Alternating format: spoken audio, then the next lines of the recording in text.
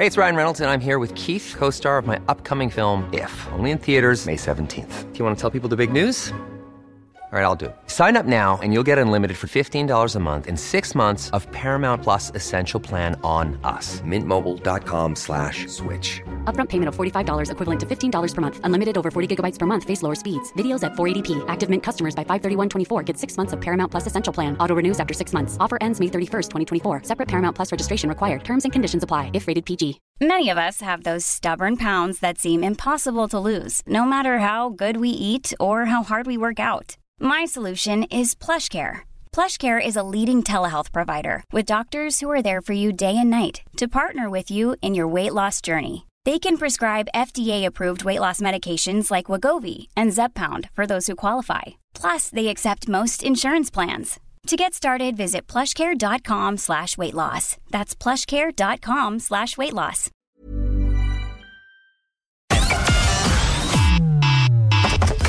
Connecting to the big show.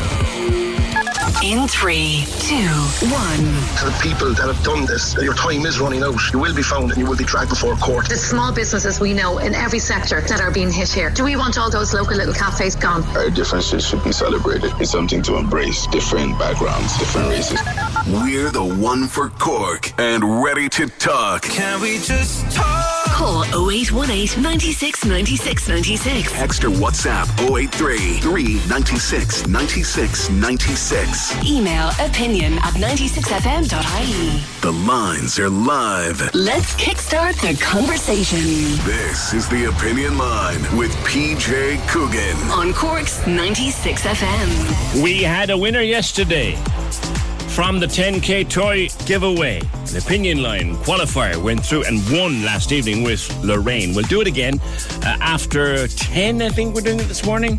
After 10, another round of the 10K toy giveaway. There were two contrasting stories from the World Cup yesterday, both of them to do with national anthems. The national anthem of Iran was one story. Jerry Buttimer tweeting when many more people tweeting the Iranian players kept their mouths shut, didn't sing a word of their national anthem. And with Iran being the kind of country that it is, they could be in very serious trouble with their government in Iran for not doing that. I mean, serious trouble with the government in Iran for refusing to sing the anthem. A lot more trouble than you might be for wearing an armband during a match.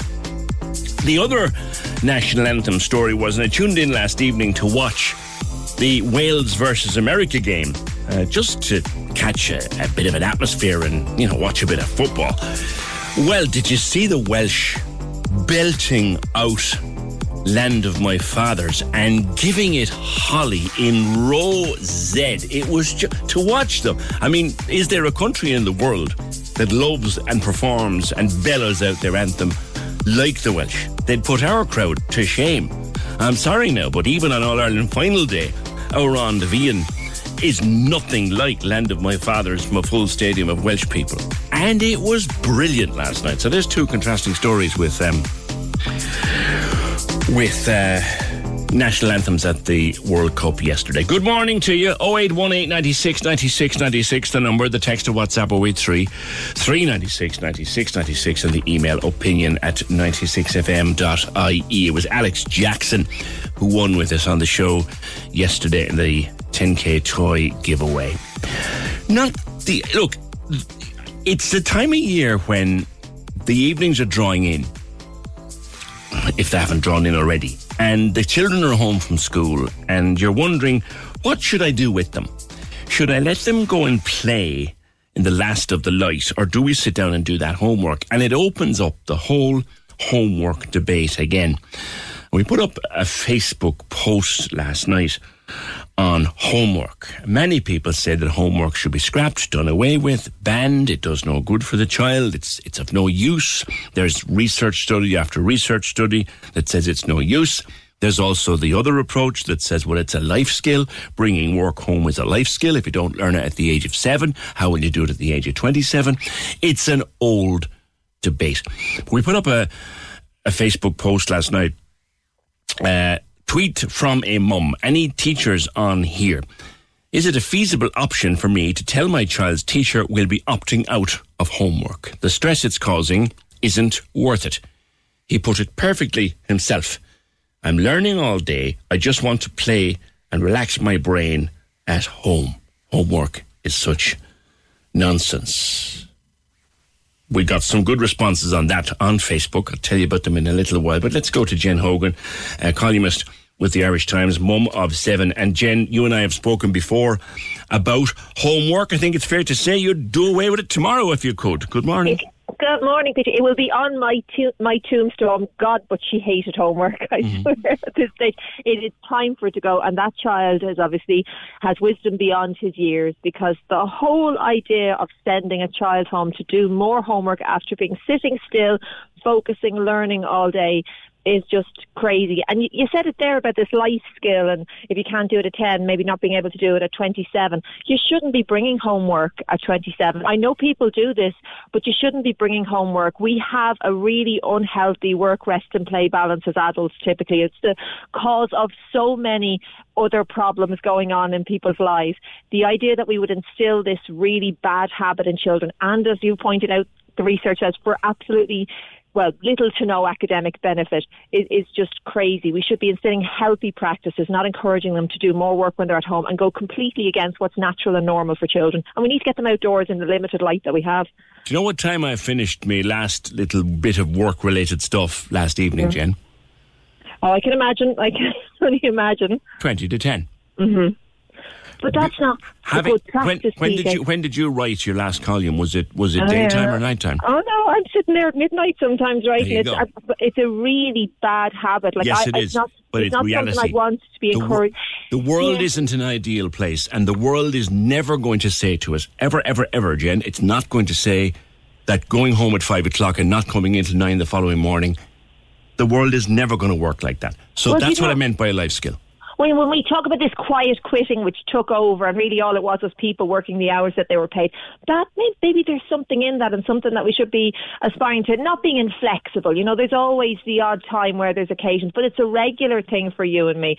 Some of that is dictated by the industry that we work in, and it kind of goes with the job, and it's something that you have to take on mind. I'm also, I suppose, working around the kids too, so I'm trying to be available to them. I tell you, I could work much more sociable hours if I didn't have to spend my afternoons and evenings supervising and battling with them to do homework. Yeah. No, I've got a friend who at the time was working in supply chain, took a call on his wedding day.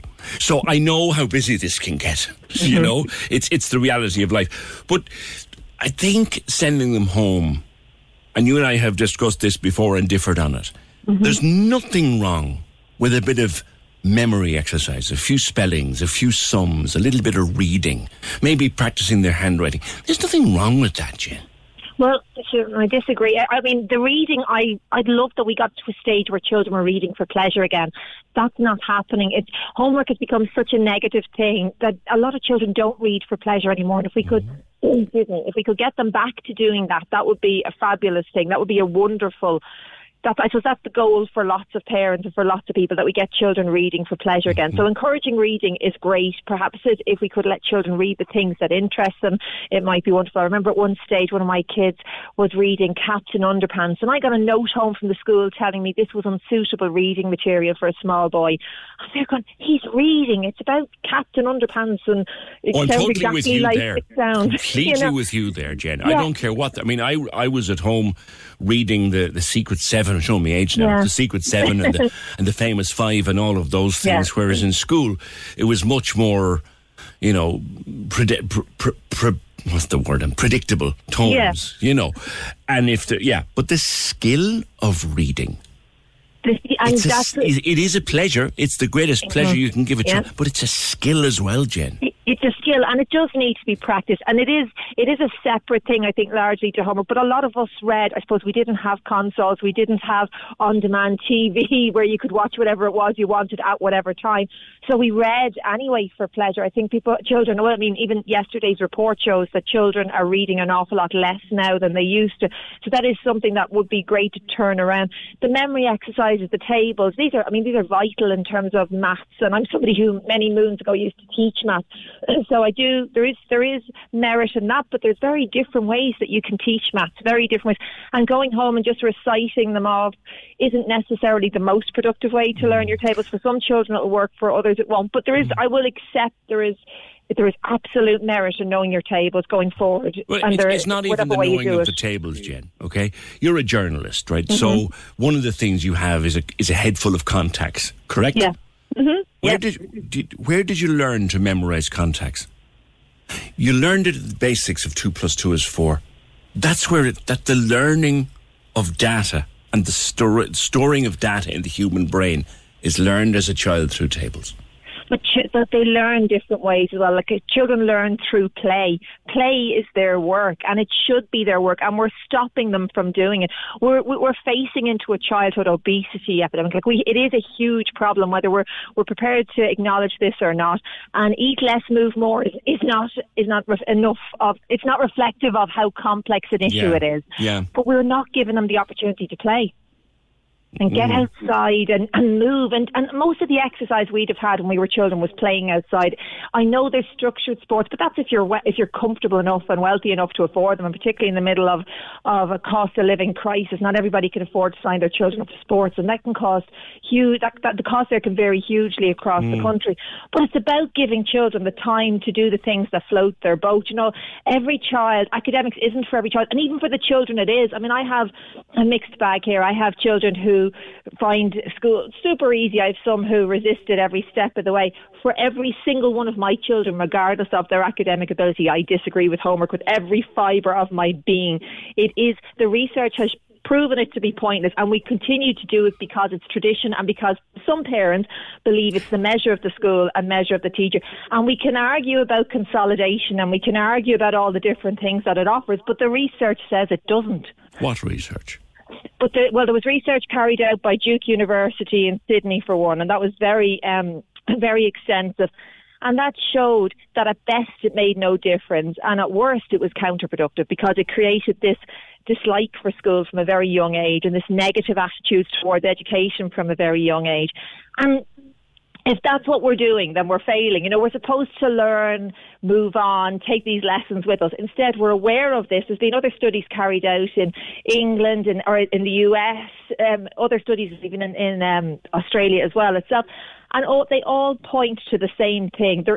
Unfortunately, there is merit in homework in secondary school. That's a different situation.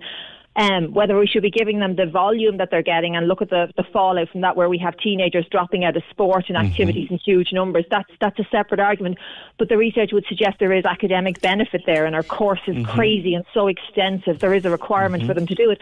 But there is no evidence to back up homework. In fact, it's completely to the contrary. And yet we continue to do it because of tradition and because of parents and teachers' unwillingness to move with the times and move with the research. Let's pick that apart, though, what you just said. And yes, there are research study upon research studies showing that in primary school itself, there's no given benefit to homework, okay? Let's accept that. Also, there's an acceptance that in secondary school, an amount of homework is necessary, correct? Yep. So if you come through your entire primary school and you've never done homework and you're faced with it in first year of secondary school, you're behind before you start. You're not, PJ, because it's a totally different skill set anyway required to do homework in secondary school. And children learn lots of new things in secondary school that they never did in primary school. I mean, they're picking up, a lot of them are picking up a European language for the first time, or they're learning to navigate the school and lockers and classes at different stages. There's so much that they learn, and they learn very well and very effectively. They can learn how to do homework, which, as I said, is very different anyway. It's a completely different animal in secondary school to primary school anyhow, so they just learn that along with everything else. There's no point in pushing things on children from a younger age, because you'll have to be able to do it when you're a little bit older. Being that little bit older means they have that little bit of maturity to manage it better then too. This is going to sound like a very ridiculous comparison, but you have when did you teach them to tie their shoelaces? At different stages, funnily enough. And the reason for that was because there's so many of them. There's always somebody else to do the younger kids. Would it have been 4 or 5? No, probably a little bit older. 6, let's say. I can't even remember. That's a good question. Okay. So let's take it as a basic, right? Probably later though, PJ, because with Velcro now, there's been less need for parents to do it. But let's imagine a world without Velcro. So you learn to tie your shoelace. You learn to tie your shoelaces at 7 or 8 years of age. Yeah, and it takes time. God, it takes time. Yeah. Imagine picking it up at 12. Yeah, but what odds if you pick it up at 12 or you do it at 8?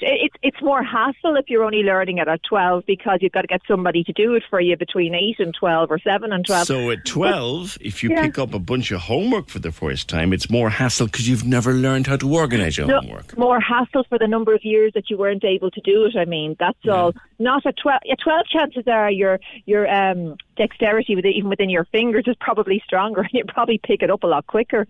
I mean, they talk about forcing children to read from a very young age and how I think in Europe it's around 7 by the time they properly approach formal education. It's much more play-based in the younger years. Yeah. And there's a study which I believe shows that most children, all kind of going along a similar grade, read at a similar level in and around the age of 7. So we're pushing our kids to do things sooner than we need to. You see the competition with potty training, if we're going to bring it back there, there's an obsession about what age are they doing it. Does it really matter if they're 2 or 3? Does it matter? It doesn't really matter. Most children will be potty trained by the time they're 5. Yeah. What about just one last one? And it's this. I know when I was a young fella doing homework, and when my children were doing their homework, it was a great opportunity for me and their mother as parents to see what they were doing and how they were doing at it. Do you know? Yeah. Absolutely. And, it's really important that parents are actively involved in their children's education. Unfortunately, it's not as easy for some parents to be involved in their children's education. 1 in 4 adults has literacy difficulties. 1 in 6 adults has literacy difficulties. 1 in 4 has numeracy difficulties. So if we take that at home, not every parent can see how their children are getting along because perhaps they don't understand the concepts themselves or have difficulty with the concepts themselves. Yeah. But there is absolute merit in seeing that. But there's no reason the books couldn't come home, or if the teachers are freed up, perhaps a regular update as to how Mary or Johnny is getting on, flagging any particular difficulty so that it can be approached at home at a time that suits, not at the end of a day where maybe parents have been in work all day, everybody's frazzled, children have been focused in school all day. There's an option to play, spend a bit of time to get quality time together as a family, or there's an option for homework battles. It's not productive at that time. So it is important that parents keep on top of things if they can. But those books can come home, or notes can come home, or regular meetings, all of which would be a possibility if teachers weren't caught up having to correct homework. Can I throw the curveball? Go on. Particularly as a mammy of 7, Jen. How much of this would have been about making it easier for mom? Yeah, well, you know what? I think homework may be a feminist issue here too, because it's mammy who is doing the homework most of the time. And yes, the volume of homework, it probably means I'm doing it over a longer period of time, because by the time they get to secondary school, it's a different story. Most of them are doing it pretty independently, unless they need a bit of help with maths or something there, or French or something. But no, it's not. This has been from when I had just a couple of children, socially acceptable numbers. I was very much against them. I wasn't saying that. No, you were really, PJ. Everybody thinks it. No. I just wonder where you get the energy. I spent most of my life in a state of chaos going, please, let there be some break today. Yeah, I got you. Jen, listen, always a pleasure. And we're not going to agree on this one, but you have started a conversation and I want to try to continue it. Jen Hogan from the Irish Times, mum of 7. Thanks, Jen. Always great to have you on the opinion line. Look, there are 2 or 3 or 4 different angles to this whole homework debate. Let us have a conversation about it, shall we? 0818 96 96 96. Jen would eliminate it tomorrow. I think it's an important life skill, and if you don't start learning it at 5, 6 or 7, in a little way, you're not doing a PhD, you don't need to come home with hours of homework, but you got to start young. You got to start early. Where do you stand on this one? Let's kick it off. Cork's 96 FM wants to fill your Christmas with fun and play. The 10K toy giveaway is on. Got a pocket full of cash we can blow. we're giving away loads of €500 toy shopping sprees for free. Listen to Cork's 96 FM all day long. Go cash for your chance to text or WhatsApp in to win. To win. Cork's 96 FM's 10K toy giveaway. Listen and win every day. Only on Cork's 96 FM. So Jen, who's a mum of 7, would eliminate homework if she could in the morning because she feels it's unnecessary, and she says that the research is there to say it has no benefit in primary school. Sharon, you're a mum of 5 and you take a different view. Morning. I do. Good morning. Well, I'd like to eliminate housework as well, actually, if we're going to talk about that. But the homework, no, I'd want to keep the homework. And there's a few reasons. I do feel that the parents got some sort of responsibility to the children to be involved in the homework, to be involved in the schoolwork. And I think the homework gives us a chance to have that connection with the school, to have an idea what the kids are doing, how well they're doing, how bad they're doing.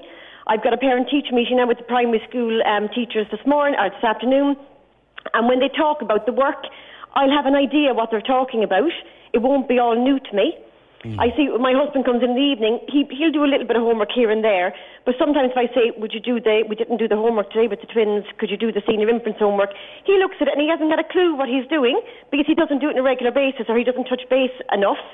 He'd do the secondary school homework if they're struggling with maths or whatever sometimes, and he'd have a better idea about that. Yeah. But it just goes to show when he's not involved in the primary school homework as much, he hasn't got a clue. He hasn't got a clue what they're doing, what they're talking about, how to do it. I enjoy now. I don't love doing homework every day, and I would love to have someone else do it for me. But when I do the homework with them, they love when I show an interest. That's the other thing. Mm-hmm. When they're doing things well, they love me to say how wonderful they're doing. And likewise, when they're struggling, they love to get a hand to get that bit of work done. It can't fall on the teacher, I don't think, to correct the children on every aspect of their work. Like, one or two kids might fall down in the reading or might fall down in the spellings. And if the parents give a hand to get those kids up to speed with those bits, it makes it easier. It doesn't give the teacher a fantastic time at her job. It just makes it a little bit easier for dealing with, 25, 30 kids in the class, especially little ones that need a bit more one-on-one. What about the stacks of research, as Jen quotes it, and others are quoting it, that there is research out there that says in primary school, it serves no purpose? This has been an ongoing discussion for years, and there's a reason why they haven't scrapped homework, because I think it is beneficial. And I agree with you, you said a while ago about how it gives them the tools going on to secondary school to organise themselves, time management, how to knuckle down, how to focus, how to pay attention to things. To build up. And like I said, even with the shoelaces, if you showed a 12-year-old how to tie their shoelaces one day, they're not going to pick it up straight away. They'd have picked it up if they showed them like once in a while over the years. They'd pick it up gradually, and when they're 12, they'd be able to do it a lot easier and quicker because they've been shown it along the way. I think when they get to secondary school, the parents aren't as involved, and that's great because I think they've had, over the years, they've had a bit of help, and it's built up over the years. I've senior infants kids. I do a lot more work with them than I do with the 5th class child. But the 5th class child has been built up over the years to being able to do the homework by herself. She doesn't ask for help as much anymore, but I am there if she wants a helping hand with something. And Sharon, what do you think she has learned when she gets to 5th class and she can do her own thing? Obviously, reach out for help if she needs it. But what has she learned, do you think? Independence, a bit of responsibility. She knows that she's responsible for getting the work done. If it's not done, she's going to fall behind. She's not able to do things. She's learned that if she does a bit of practice, a little bit of practice. Now, I'm talking about with the senior infants kids, you're talking 15, 20 minutes after school with them. It's a small bit. I'll be honest, the 5th class kids don't have much more. She'd have her homework done within the half an hour. Right. Absolutely within a half an hour. I'd say even 20 minutes. She's quite diligent now with doing her work as well. It's great. But we're not talking like an hour with each child every day. Yes. It's a small amount, and it's built up over time then as well. Yes. Now, again, coming back to the research that people quote, do you think as a parent, you know her better than anybody, do you think as a parent it is enhancing her education or adding little or nothing to her education? No, or is she just learning absolutely enhancing it, absolutely. It gives them a chance to do the work as well, away from teacher, away from the classmates, away from cogging the next child beside them's homework or working inside in school. It gives them a chance to see it's like a little test in the evening to see what they don't know, where they're falling down. The fifth class child now will say to me, "Can you check my spellings?" She knows which ones she knows, and she knows that there's a couple there she doesn't know, and she knows she needs to practice them a little bit. Same with the times tables, and even going back to the reading. Yeah, they might not enjoy the little readers that they bring home, but I think it's by streamlining what the kids are all reading in school. The books that they have, I'm sure they're built around phonics and the types of words that they're using. Sure. So many kids are using like text messages. I mean, geez, you can't even read the text messages. It's so abbreviated. It's like a different language. Yes. They're not learning proper English with the way they're texting. So at least with the reading, it's proper English. But also, the teacher, definitely in our school anyway, they're always encouraging us to get the kids to read anything. It is the Captain Underpants books, it is the David Walliams books, it is the Howard Henry books. They're fun and it's extra reading, but that's up to the parents, I think, and the kids to do that reading in the evenings, at the weekends, during the holidays. But during school, they're all reading the same type of book. Yeah. Lastly, Sharon, before I let you go, the message that came in initially that we started this conversation with was, he puts it perfectly himself, "I'm learning all day, I just want to play and relax my brain at home." The argument being that it's stressful enough for children to have to sit in a classroom and be talked at from 9 a.m. to 2 or 3 o'clock in the afternoon, and when they come home, they should just play and chill out. Well, first of all, when they come home, it should be a less stressful environment anyway. It's only a small amount of work that they're looking to recap over, and there's plenty enough time later on in the day and all weekend. There's only homework 4 nights of the week. I mean, it's not a lot to ask for out of the entire week. And also, the kids are in school, yes, a long enough time during the day. I don't see why the parent or the carer shouldn't pay 20 minutes interest in the child's work after school for 4 afternoons. It's not a lot to ask out of us, I don't think. All right, leave it there. Thank you very much, Sharon. So Val, you're a teacher, primary or secondary teacher? Yeah, I am. I'm teaching in Ballincollig. I've got 2 kids, one in senior infants and one in 4th class. And I think the lockdown showed to me how much of benefit it would be for them not to have homework. We weren't under pressure to get the homework done. My daughter in 4th class now, it's about an hour every day it's taking her. Mm-hmm. So when you put that in with the after school activities like swimming classes and all that kind of stuff, it puts her under an awful lot of pressure. And I'm there and I sit with her for the hour. I'm lucky to be in that situation that I can be there as a parent for her. But I feel like if they didn't have that quantity at homework, if it was just a bit of reading at home, then the kids would benefit from us being able to go to the park or do things together as a family. And I totally understand that not every parent would do that. But I feel since having had that experience with lockdown where they had the homeschooling, they got all their work done by 2:30, we were able to go out and do things as a family. Would you do away with it then, Val, if you had your way? Or reduce it? I think there is a certain benefit to it.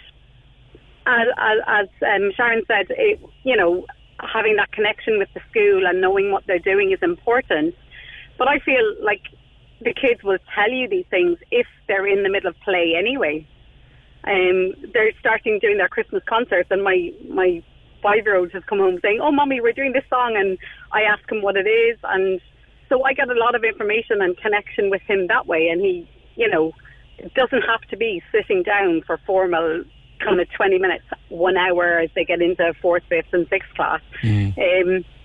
But they're growing up into a world that will require a certain amount of formality and planning and time management and that kind of skill, and where better to learn it than as a child? They learn it in other ways. It doesn't have to be formal. I mean, even as adults, we learn things by doing stuff and engaging with other people and socialising with other people that give us those skills. Yeah. Then again, the best musicians in the world, they picked up their first musical instrument as a child. They practice hard. The best swimmers, the best athletes, the best anything in the world started it as a child, and it was hard work. Yeah, and I would totally agree that there is an element of hard work, and my daughter is learning piano and she practices every day, and sometimes we find a struggle to get that practice in, but she enjoys it. Yeah. You know, I think homework, especially after having a long day at school, makes it more difficult. And I suppose I'm in a situation where my daughter has been diagnosed with ASD. So for her, the homework on top of having done... There's an additional consideration there. Yeah. No, she's very good, and we do it. And from day one, I would have gotten her into that routine of doing it, and I can see that benefit. But I just feel there's probably too much there, and it's taking over their lives. They don't get to be kids. They don't get to have the other experiences because life is so busy. Okay. All right. Thank you, Val. 0818 96 96 96. Before I go to another break, Finbar. How's it going, PJ? Good. Your thoughts on this, sir? I completely agree with the first lady you had on after Jed Hogan. It's 4 nights a week. 20 minutes a night. It's well worth doing. It's beneficial for them. It's beneficial for the parents. It's brilliant. I think homework is great. You know, we only have the one kid doing homework. The girl's not even 2 yet, but the boy is 7. He's in first class.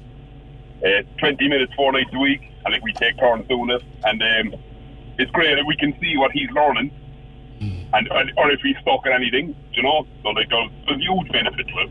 There's 20 minutes a day, there's still loads of time to be a kid.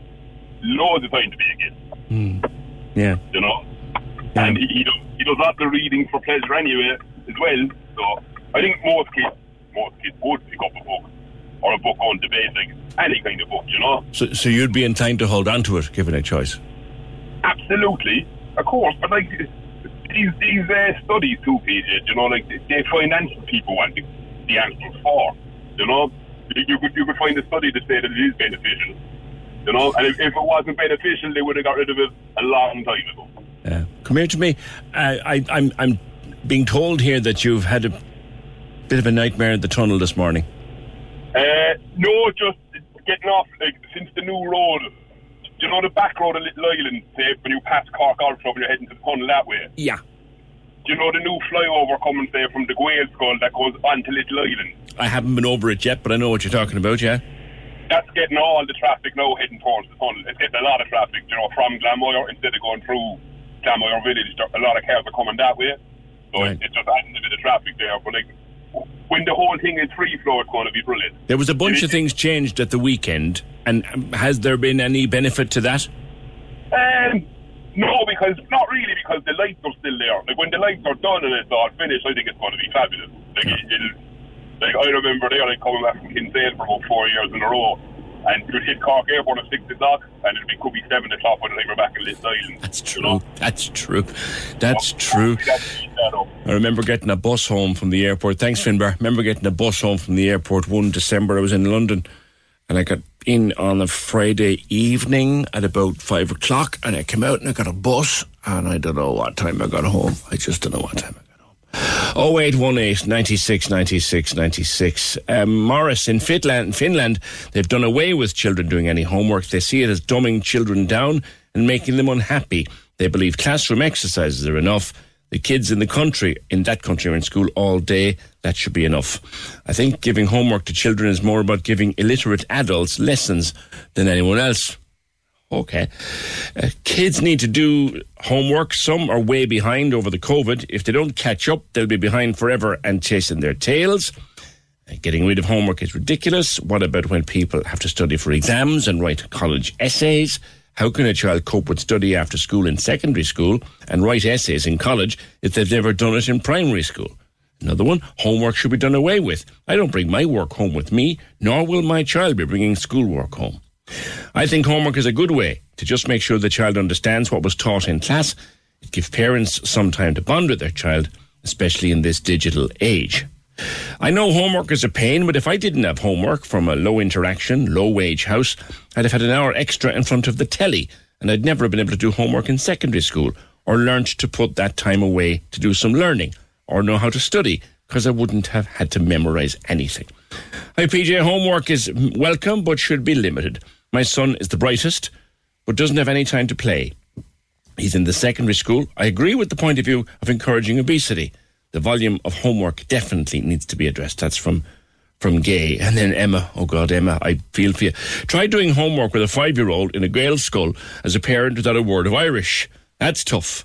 I wish I'd listened in my Irish classes 20 years ago. Maybe I'm wrong here. I'd have thought it was unusual for parents who don't have any Irish themselves to send their children to a Gael school. Is it? My two didn't go near a Gael school, and I know a lot of kids do. But I'm wondering, if the parents aren't big into the Irish, why you would send a child to a Gael school. Another topic entirely. But we'll pause homework for a bit. We can come back to it, because big reaction to it, as I figured that there would be. Do away with it, like Jen Hogan says. Hold on to it, as Sharon says. Or somewhere in between. 0818 96 96 96. Is our love for belters only making you feel good? Or has Lewis Capaldi got you thinking, forget him? Give me what I want.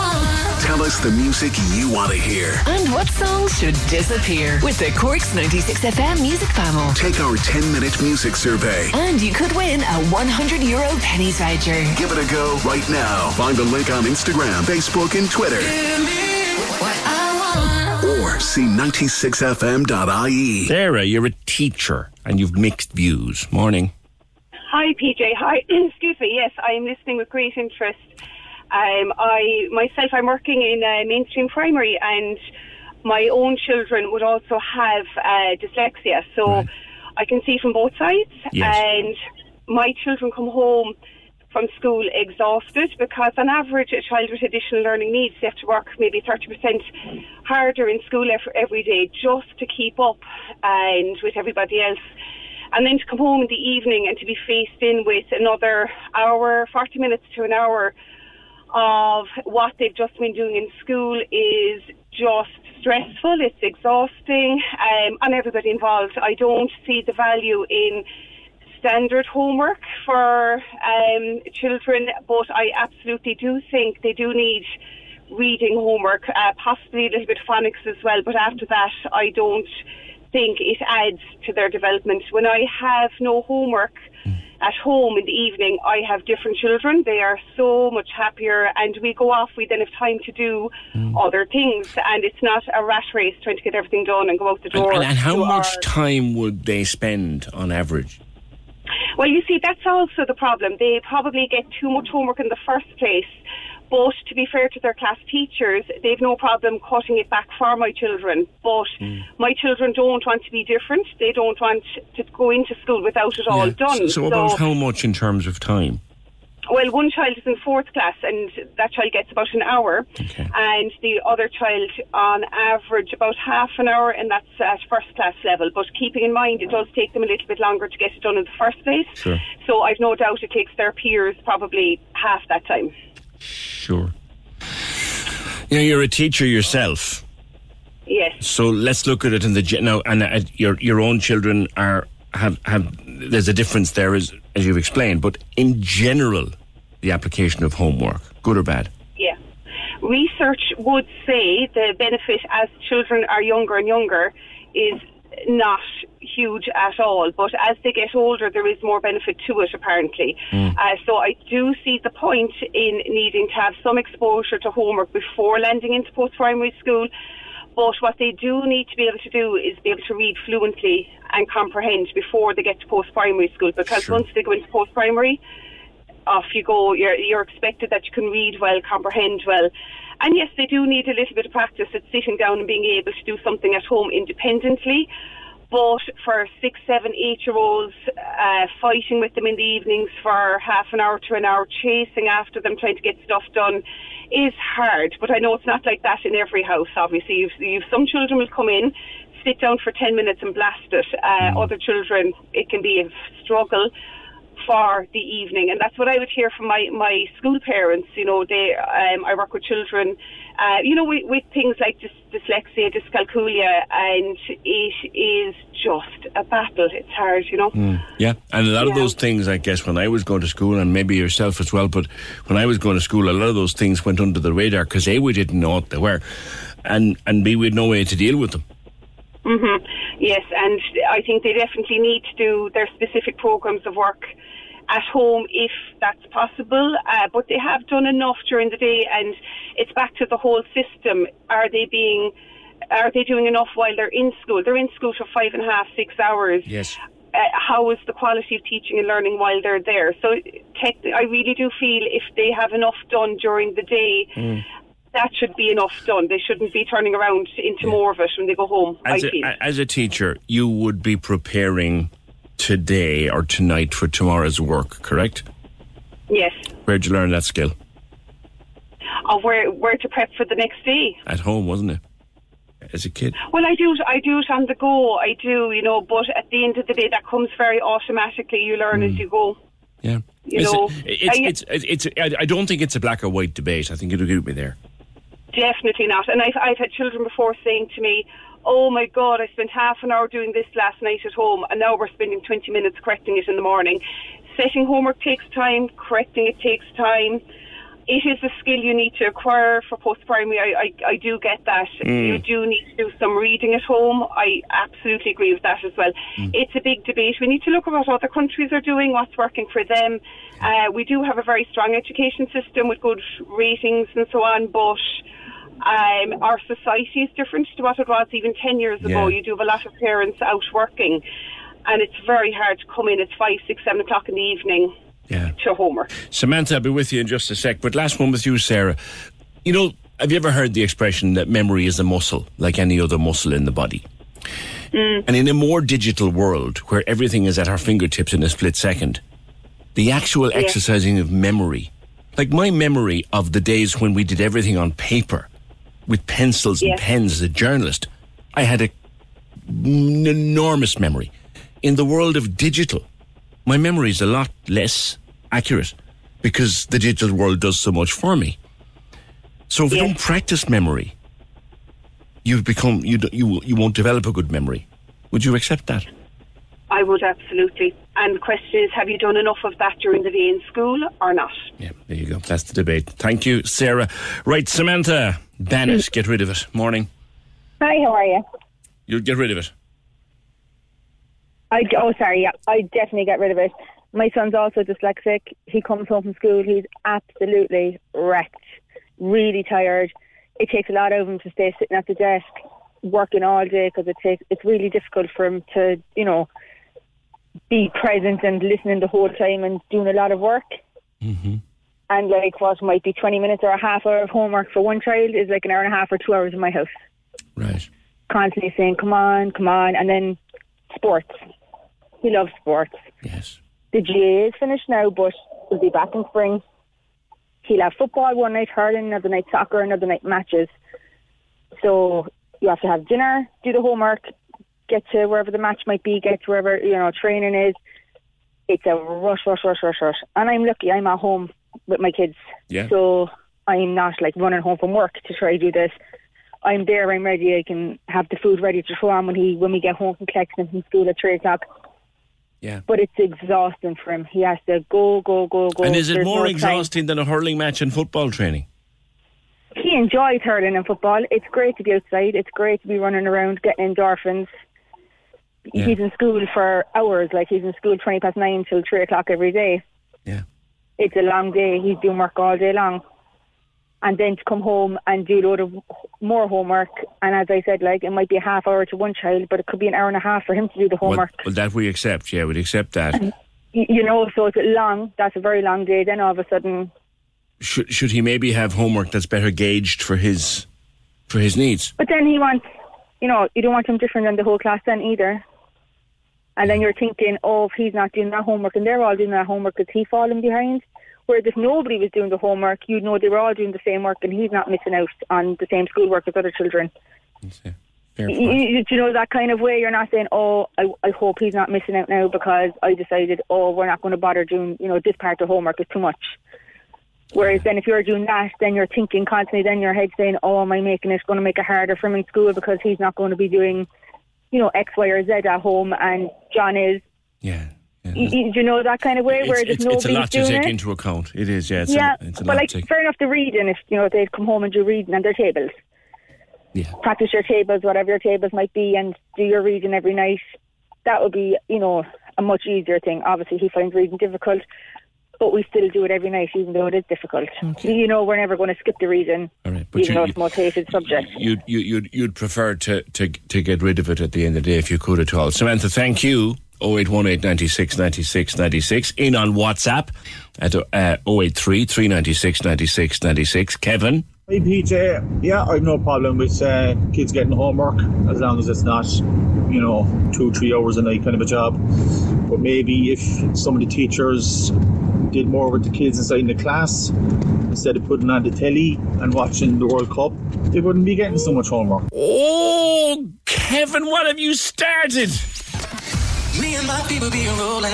Hey, Simon here. Join me all this week from midday to win tickets to my big night out at the brilliant Improv Panto at Cork Opera House. You and 3 friends could be joining me on opening night, Friday, December 9th, for a drinks reception followed by a night of hilarious improv. Not for smallies. This panto is made up on the spot, based on audience suggestions. Live music, laughter and chaos guaranteed. The Improv Panto from December 9th. Tickets from corkoperahouse.ie. Tune in weekdays from midday to win on Cork's 96 FM. The lines are live. And we're ready to talk. Can we just talk? Call 0818 96 96 96. Text or WhatsApp 083 396 96 96. Email opinion@96fm.ie. The Opinion Line with PJ Coogan. On Cork's 96 FM. Yeah, that whole rainbow pride armband debate from the World Cup, wouldn't you know that it would be Roy Keane who would sum the whole thing up in plain and simple English during his punditry for ITV. I don't have the audio to hand. It might come up there on a search, Fergal. But effectively what Roy was saying on ITV last night is, look, wear the armband, take your punishment, and then strategically move the armband around. Just have the courage of your convictions, wear the armband, take the risk of the yellow card, and then get rid of the armband and just play it that way. Rather than everyone saying, oh God, we're not going to risk a yellow card, so we're not going to wear an armband at all. Yeah, it was on ITV last night, and as usual, Roy sums it up in common sense in a minute and a half. 0818 96 96 96 is the number. The text or WhatsApp 083 396 96 96. Your email is opinion@96fm.ie. Another round of the 10k toy giveaway coming up after 11. Let's see if we can follow in Alex's footsteps. Alex, you qualified earlier on with PJ. How many smallies are in your house? We have 2 boys in my house, and then I have 2 nieces and a nephew, and we have a bump on the way. And are any of the smallies with you at the moment? Samuel's here, he's 7. I think he's going to get pretty noisy right now because, Alex, you're just after winning a €500 toy shopping spree. Yay! Give us a whoop. He ran away and screamed into the other room, but he is screaming. Do you know what? I wouldn't blame him. I'd probably do the same myself. We have got a very happy house there. We do. Happy spending. Well, thank you very much. Oh, it is going to be a fun evening in that house. He ran away screaming into the other room. Yeah, there were people who do that when I get on the air. Do you know, that's good. Well, anyway, another go of the 10k toy giveaway after 11. Happy to stay with homework throughout the programme, if you want to do so. Homework and traffic. I meant it, but, and I mean it. If you've something you want to say and you can't wait in a queue for a phone call because the phone lines are busy and you don't want to text the whole thing up, then just pop us a voice message. Here's how it's done. Hi PJ, how are you? I absolutely agree that kids should get homework. I'm a working mum, I work full time, and I get home every evening. I used to get home at 6 o'clock, but now because of the lovely changes that are happening in the city and the tunnel, I'm not home till 7 o'clock. And I have to make dinner or whatever then, and my son does his homework at that time, and that's our life. But you know what, PJ? Looking at it this morning, I'll be lucky if I have a job next week because I'm an hour late for work. And that's the reality of the city management who look after the roads in Cork City at the moment. It's just crazy, and I'm at the end of my header. Have a great day. Talk about combining 2 topics of conversation into one brilliant voice note. Thank you. Thank you for that. 0818 96 96 96. That was Julie. Now, to North Main Street we go. We can come back to homework if you want. But to North Main Street we go. Christmas lights have gone up around the city in the last week or so and been switched on and all of that. But if you've been noticing, and if you like the part of town that is North Main Street, steeped in history, lovely people, great traditional shops and places to go and shop and eat and drink. Great spot is North Main Street. It's been a bit slack in the lights department in recent years. George Patterson, why was that? Morning. Good morning, PJ. How are you? All good? Very, very good. Big problem with lights on North Main Street the last couple of years. Yes, there have been. I think one of the years was COVID. The North Main Street had an electrician who would put the lights up every year, maintain the electrical outlets, and try and repair the actual lights that go up. Those lights became beyond repair, and the electrician couldn't sign off the electrical works for a year, for those 2 years. So therefore it just went dead. Now the traders themselves, they're not electrical engineers. They're just trying to build their own business up. And during COVID, after COVID, so they didn't really have a big input or know anything about what was going on, only that it had been signed off, and it hadn't been signed off, and it was going to cost a fortune to repair. It's not part of the council lighting scheme, no, George? It is and it isn't. The lighting, the scheme itself, I think it used to be Oliver Plunkett's lights. But they were moved over to they were moved around. I think that's what happens. They moved them around, and they ended up in North Main Street. Oh, they got the old North Main. They got the old Aldplunket Street lights when Aldplunket Street got new lights, and now they're exactly they're out. Okay, gotcha. And now they're beyond repair. Yeah. So they're ex lights. So from my perspective, as the chairman of the Middle Parish, and the community there, my thoughts are with the community there. Plus the fact, as a historian, I love the city centre because it is the main key part of this. Well, I believe of the whole country, but definitely of the county of Cork. And I want that, and I know all the traders there because I live very near to them, and so I was able to go to them and say, look, during the darkest times of the year, we don't have that extra light that we would have had going down North Main Street. So anybody from the Marsh going up to North Main Street to either shop in North Main Street, which they do, or to go into Patrick Street, is, during the darkest times of the year and during a festive time, is just dead, so, what's happening. And so they didn't really know. So I spoke to and I don't expect them to, they're not electrical engineers. Before I moved here, for 15 years, I was an electrical and mechanical draftsman. Okay. So I pretty much know, specifications and project management. So I got in touch with the electrician. He said, it's in a poor state of affairs. Now, he, of course, is also busy because they've got a lot of building works going on. So his time is taken up as well. I knew that the council were involved in it to the degree of that all the money that was ever paid for to the electrician came from grants. So I got in touch with Cormac O'Sullivan and John Hayes and said, I'm going to have a look at this. And so I had a look at all the electrical work down there, and I then put it out to tender to City Skyline and a couple of others, and MK Illuminations, who do the lights themselves. And so I said to all the traders, I said, look, North Main Street, does it have to be Christmas lights? Do we have to be trying to put these Christmas lights up again? Because it will cost an absolute fortune to buy new Christmas lights. And I said, how about you have lights up, seasonal lights, that go across the road, but that are just like warm LEDs, making it more sort of in keeping with something quaint, which North Main Street should be by now. It should be something considered to be antique, quaint, and a place that you want to visit. I said, and you can leave them up all year.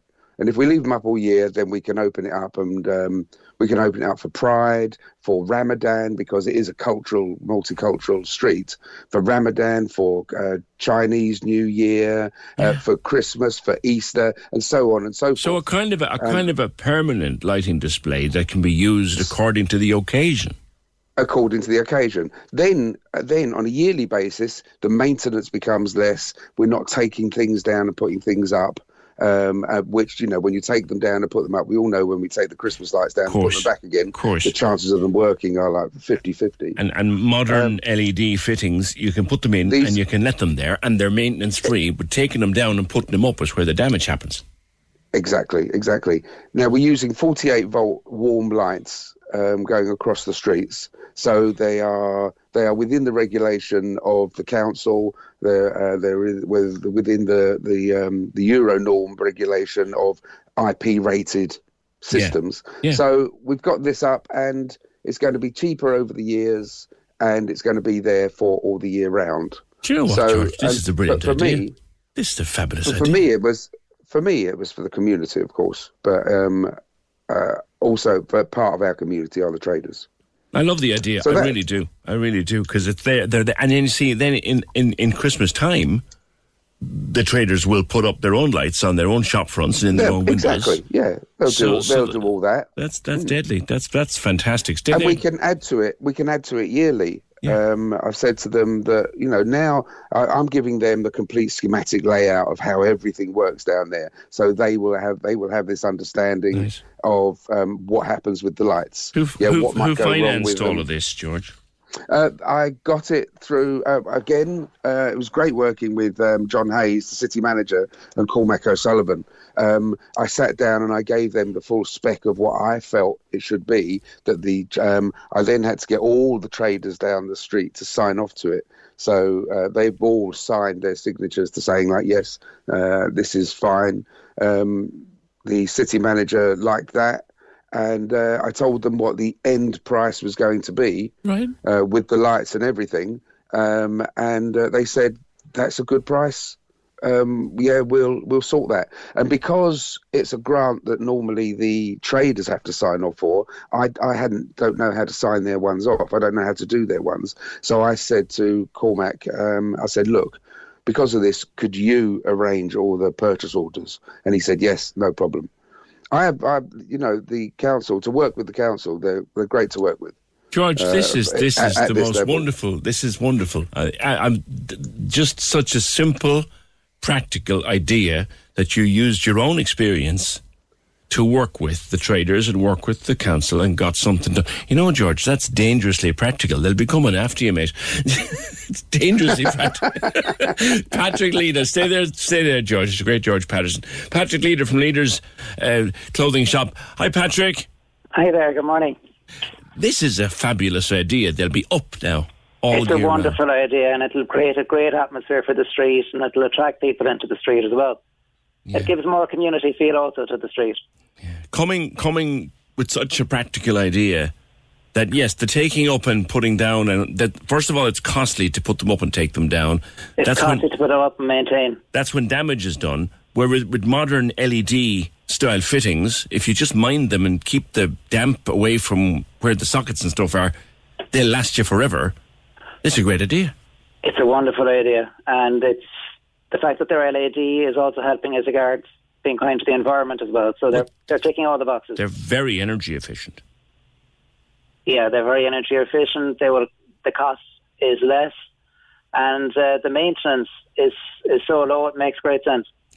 How busy is North Main Street at the moment? I was there a couple of weeks ago, Patrick, just wandering down with my daughter, picking up a few things. How busy are you in the run for Christmas? With the online sales and physical in-store, things are definitely picking up. People are thinking Christmas already, and they're getting organised for Christmas. Is there money out there? Yes, there is. Yeah. Despite everything, people make a special effort to get something nice for Christmas. Yeah, because there's always this view that the 5 weeks we've got left, our 4 weeks, Saturday is Christmas Eve, the most crucial 4 weeks of the year for retail. I guess that applies more this year than ever before. Well, it is. This week you have all Green Friday offers, and people are shopping for Christmas this week as well, and next week then it'll kick off in earnest. Usually from the 8th of December it goes crazy. Talk to me about Green Friday. I know we discussed it before, you and with other people. Green Friday is kind of the local answer to Black Friday. It's the Irish version of. Yeah. We have to be different. It's the Rebel County. There you go. Yeah, so in North Main Street we have a Green Friday. We have Green Friday in North Main Street, and I'm hoping all over Cork.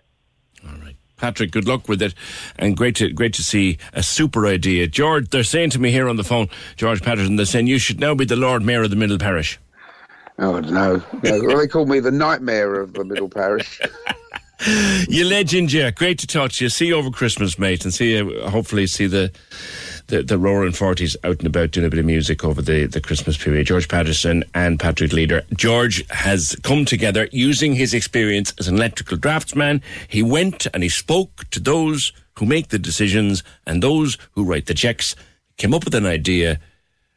He told them how to do it, and they've done it. So North Main Street will not only have Christmas lights, but it'll have a permanent set of occasion lights. For whatever occasion of the year you have, North Main Street can light up for it, be it Ramadan, be it Pride, be it the Chinese New Year, Halloween, the Jazz Festival, you name it. North Main Street will have its own lights. That's brilliant. It's a bit like, actually, this morning I was coming in, driving down the Coal Quay, and those trees on the Coal Quay look lovely. You know, as you drive down, they're lovely white lights.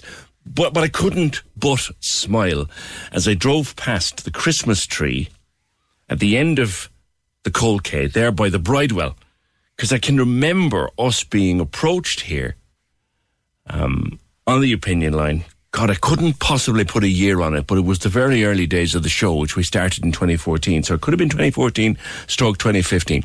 Being approached because there was no Christmas tree at the end of the Coal Quay, and people were unhappy about this. So we made a bit of noise, and we kicked a few tables, and we banged a few doors, and not as directly a result of us, but as a result of the noise we created and the noise we made, on behalf of the people of the Coal Quay, there's the tree this morning, bedecked in red and white lights outside the Bridewell. And you know what? I had a little smile of pride as I drove past. 0818 96 96 96.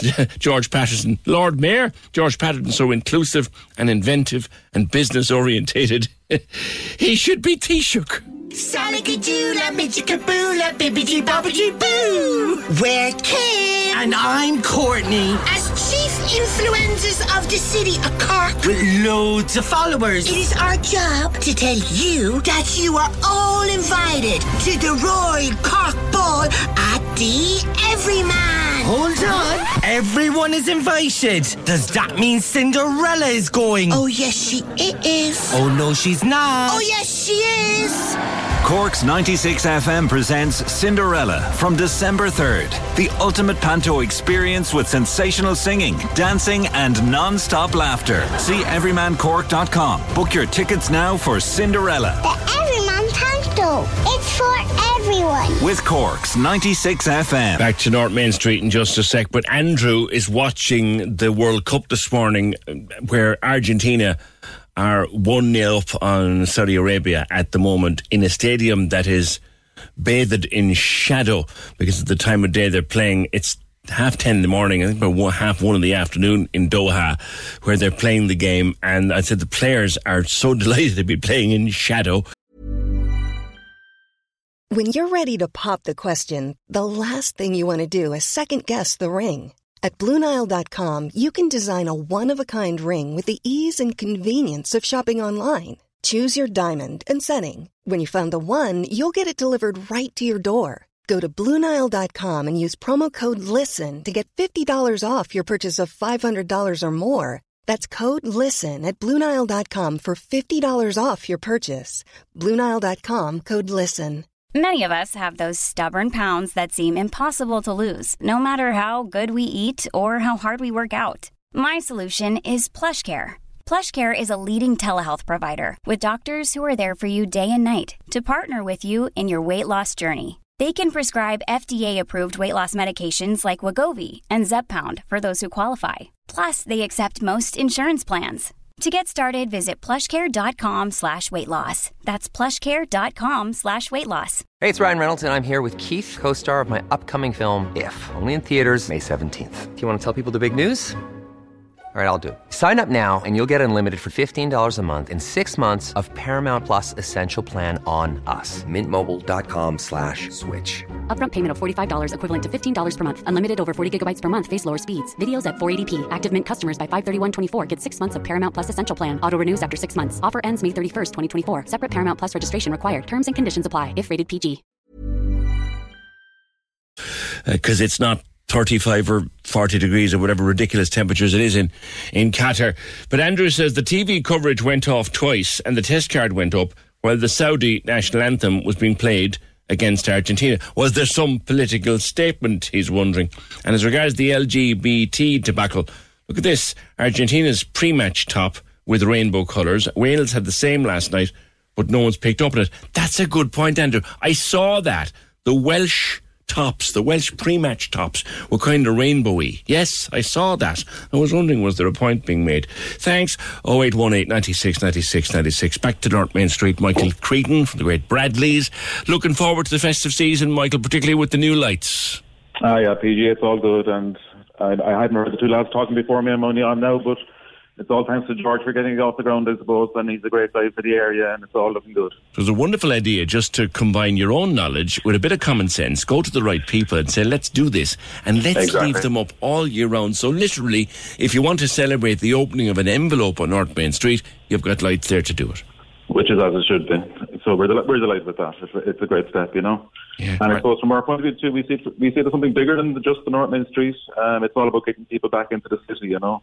And I think maybe for too long we've been breaking the city down into little areas, but in a way what's good for one area is good for every area. So we're hoping that this is a bonus for everybody. Yeah. And that, you know, people won't just come on the North Main Street, they'll keep walking and they'll go on and support everybody else as well. So how are things going at the moment? I was in there a couple of weeks ago with my daughter in for a bit of breakfast in North Main Street, but how is it doing? It's doing okay. I mean, obviously the city has its competition. It has a competition from the shopping centres on the outskirts. But I mean, that's just life and that's the way it is. Yeah. We're doing our own thing. We're trying to make our own place as destination, trying to make the city as attractive as it can be. And you know what? We have a great community down around here and they're very supportive of all of us. So we're very grateful for all that. Some fabulous premises and some fabulous, like traditional premises like yourself and leaders and others, and new places and great pubs and great places to eat. I wandered into Mr. Price and didn't realise I was in one. It's in North. Yeah. I didn't realise what I was doing. But the place is buzzing. Yeah, it's covering the full gambit and the whole area now, you know, and you go down Castle Street and down Commerce, you can do the full ring around.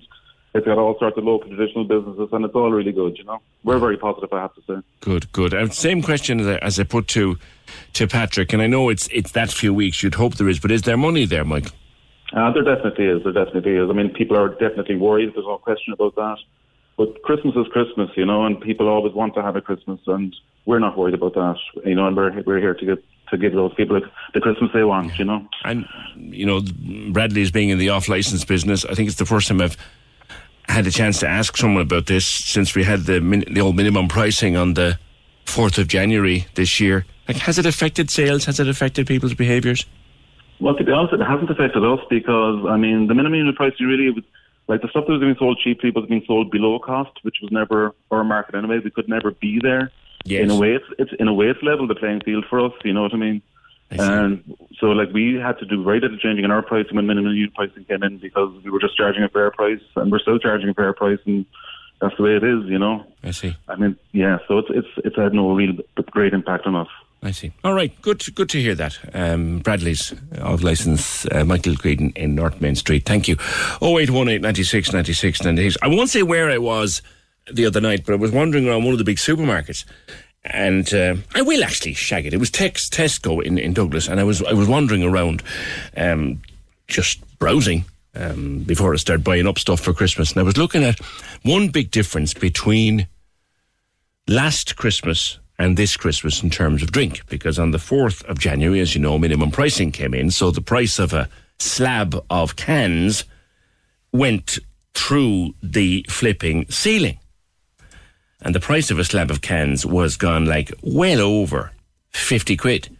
If you wanted to buy a slab of cans, well over 50 quid. And I was wondering, coming up to this Christmas, how they would deal with it. Because people want to spend, 25, 30 quid on a box of cans at most. And I noticed that a lot of the main beers, a lot of the popular beers, the slab this Christmas, or the box of cans, is 15 cans. And it's 24 or 25 euro. That's what they're going to be doing. And I can see that being popular. And the boxes of bottles, the 20 bottles, they're all in about 23, 24 quid. They'll be popular. That's getting around the whole minimum pricing thing. But Michael is right, or Michal is right. A lot of the cheapy stuff that was cheapy can't be cheapy anymore. Most of it you wouldn't kill weeds with anyway, in the first place. So, I see his point. 0818 96 96 96. Back to homework. Morris, on the old WhatsApp voice message. Morris. Yeah, PJ, this is Morris. I totally disagree with kids getting homework. They have no homework in Finland. They're supposed to be the happiest children in the world. I think that education in this country, giving homework to kids in this country, is more about illiterate adults getting educated than anything else. Kids don't need homework. They're in the classroom all day long. They need a break from it. They'd have a better education if they took a break from it, instead of pounding their minds with lessons round the clock. Instead of just giving them a break. We have the wrong approach to education in this country. I totally disagree with kids getting homework. They have enough to do all day. Morris, thanks. That's a great way to get into the conversation. If you're too busy to hang around or try and get through on the phone because the phones are busy, or if you've got a WhatsApp message that you want to type up and spend half an hour typing, don't give yourself arthritis in your typing finger. Drop us a voice message to 083 396 96 96. Tom, who spent 40 years teaching on homework, says, I like this. There is no impression without expression. The learning of the day is not confirmed without homework. I am pro-homework, but only to a degree, not an excessive load. That's Tom, who taught for 40 years. I like that, though. There is no impression without expression. Talking yesterday about the Butcher's Block and the disgraceful treatment of the staff at Butcher's Block in Blackpool and in Douglas. And no matter what the state of the economy and no matter what the state of business, the way the staff at Blackrock and Douglas were treated last weekend was an absolute disgrace. And don't give me any kind of explanation. We still haven't had a statement back, by the way, from the owners or anyone willing to come on and take some questions, more particularly to answer that question. In what mindset is it okay to do that to people, like was done to the workers in Blackpool and Douglas on Saturday morning? But Ralph Riegel has a piece in The Independent today or yesterday I saw it, I think, where there's now one butcher closing every 3 days. And I will come back to that in just a bit. But first, to remind you that Cork Simon, we've partnered up with them again for this Christmas to tackle homelessness in the city, and we need you to wear your Christmas jumper to help Cork Simon to raise vital funds. You can host a Christmas jumper day anywhere, anytime. You can do it at work, at home, in school, or even online, because nobody wants a child to grow up and be homeless on Christmas Day. If you host a Christmas jumper day for Cork Simon, well, you'll contribute to making sure that doesn't happen. It's far more than just a gift, you know. And you can get a fundraising pack to help you set up your Christmas jumper day at corksimon.ie, and then you'll be joining us at Cork's 96 FM and to help fight homelessness in Cork. Access all areas on Cork's 96 FM. Your guide to nightlife on Leeside. Hi, it's Michael here with the latest on Cork's entertainment. Kevin McGahern is known to Irish audiences from hosting RTE's Republic of Telly and appearing in the likes of Hardy Bucks. Also a fantastic stand-up, Kevin comes to City Limits Comedy Club this Saturday night with tickets available on the door. Access all areas. Ham Sandwich return to Cypress Avenue for an album launch show on December 1st, celebrating their new album Magnify. Following some superb singles from the top 10 album, the Meath Band have a great Leaside following, with tickets on sale now from cypressavenue.ie. Access all areas. If you have a gig, show or exhibition coming up in Cork in the coming weeks, drop us a line here at Access All Areas. You can reach us on aaa@96fm.ie. Access all areas. Your guide to nightlife on Leaside. On Cork's 96 FM. As we were reporting here about Butcher's Block, Ralph Riegel was writing in the Irish Independent about the dire state of the butcher shop industry. And you're writing, Ralph, that they're closing at an average rate of 1 every 3 days, particularly the small family-run businesses. Good morning. Good morning, Peter. Yeah, and I suppose what's stark is that article was written before the details of the closure in Cork, and I think there was another couple of closures in Dublin. So it's a very, very difficult situation that small family butchers find themselves in, because I suppose really they're caught between a rock and a hard place. On the one hand, you have the whole fallout from the cost of living issue. I went to school in Mitchelstown, and the story there always was that in a recession, the old Galtee factory did very well because people bought sausages, they bought rashers, they bought what you'd perceive to be cheaper meats. They'd ease off on steaks and more expensive cuts. And you not only have a cost of living issue at the moment, where I suppose a lot of the products that the butchers would very much depend on are being squeezed, but you also have this energy crisis. And, it's fine for us all to talk about, turn the office lights off at 5 o'clock when you go home in the evening and cut bills. Yeah. But like, if you're a butcher store owner, those refrigerators are working 24/7. Yes. And there's huge, in some of the butcher stores, like, you're talking significant amounts of refrigeration. So all of that is driving up electricity bills. And several of the butchers that we spoke to, one poor man up in Wicklow, he was actually talking about expanding his butcher shop, hiring another person, and they were doing very well. And then lo and behold, his electricity bills came in, and he actually rang the supplier because he genuinely thought it was a mistake. He said, my bill could not be this. And the answer, what he was given was, look, you're lucky that the bill is that, because if you come off the rate that you're on, the bill will be another 50% higher. So it's a really, really difficult situation that they find themselves in. Yeah, I was talking to a guy with the deli, Ralph, only a few months ago, and he said in just a deli, the cost of refrigeration had nearly trebled in a year. So one can't imagine how much it's gone up to keep meat cold, as it has to be kept cold. Not alone frozen. Yeah, very much so, PJ. And that's an exceptionally difficult problem to try and solve in a business where margins are so tight, because a lot of the small butcher shops, like, they're competing with the major multiples, the supermarkets, to persuade people, look, buy your meat from your local butcher, you get a nice product, you get good service, whatever. So, it's difficult enough that they're trying to cope with this whole, the electricity issue. But at the very time that they're being hammered by a whole cost of living, the cost of living fallout, and the change in consumer attitudes, because people that are concerned about spending money will look at where they can kind of cut back, and in some cases it's their choice of meats and their choice of their weekly shopping, and that's having an impact as well. Yeah. In a previous life, Ralph, you were an agricultural journalist solely, so you know a bit about farming supply chain. Is that having any impact on the thing at the moment?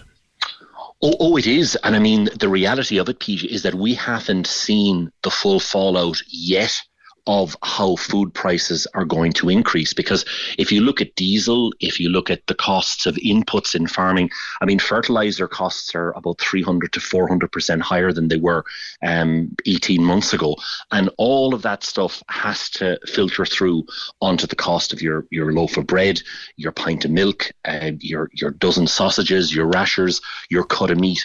And I think in the next year to 18 months, you're going to see significant further increases in the cost of daily foodstuffs. And unfortunately, you're also going to see significant changes, I think, in consumer behaviour, where people react, try and cut costs, try and save money, and products that may have been very, very good sellers for the last, say, 5-10 years are going to be less so in the couple of years going forward. I was talking to a pal who's worked in retail for pretty much all of his life, and he was predicting to me that in the new year, once the spend of Christmas is over, and once the credit card bills and other bills start coming in January and February, we have not seen the way that the arse is going to fall out of retail, and supply chain will be part of that. Really, this is going to get, and Ralph, this is an objective view, journalistic view, this is going to get a lot worse before it gets any better.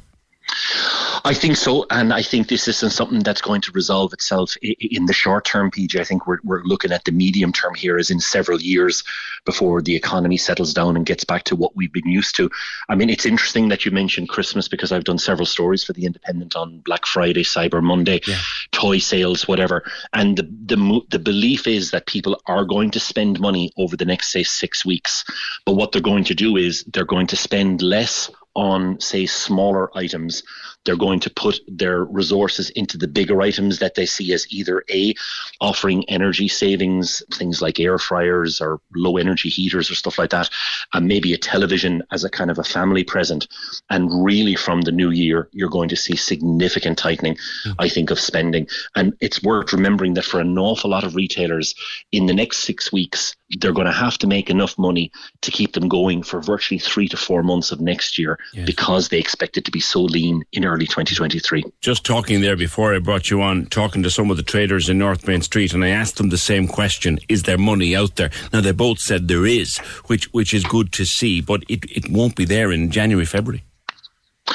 No, I think what's going to happen is, I mean, there's interesting trends in consumer behaviour. I mean, I've spoken to several retailers. I spoke to Curry's PC World, and what they were saying was they expect significant sales in high-ticket items like smart TVs. The World Cup is kind of, I suppose, feeding into that as well. But come the new year, I think people are really going to look at their spending. You're going to have all of the bills from Christmas coming in. You're also going to have the major fuel bills, because remember, we really haven't seen, you know, the coldest of the weather yet. Come December, come January, February, that's really when heating is going to become a very, very big issue in Ireland.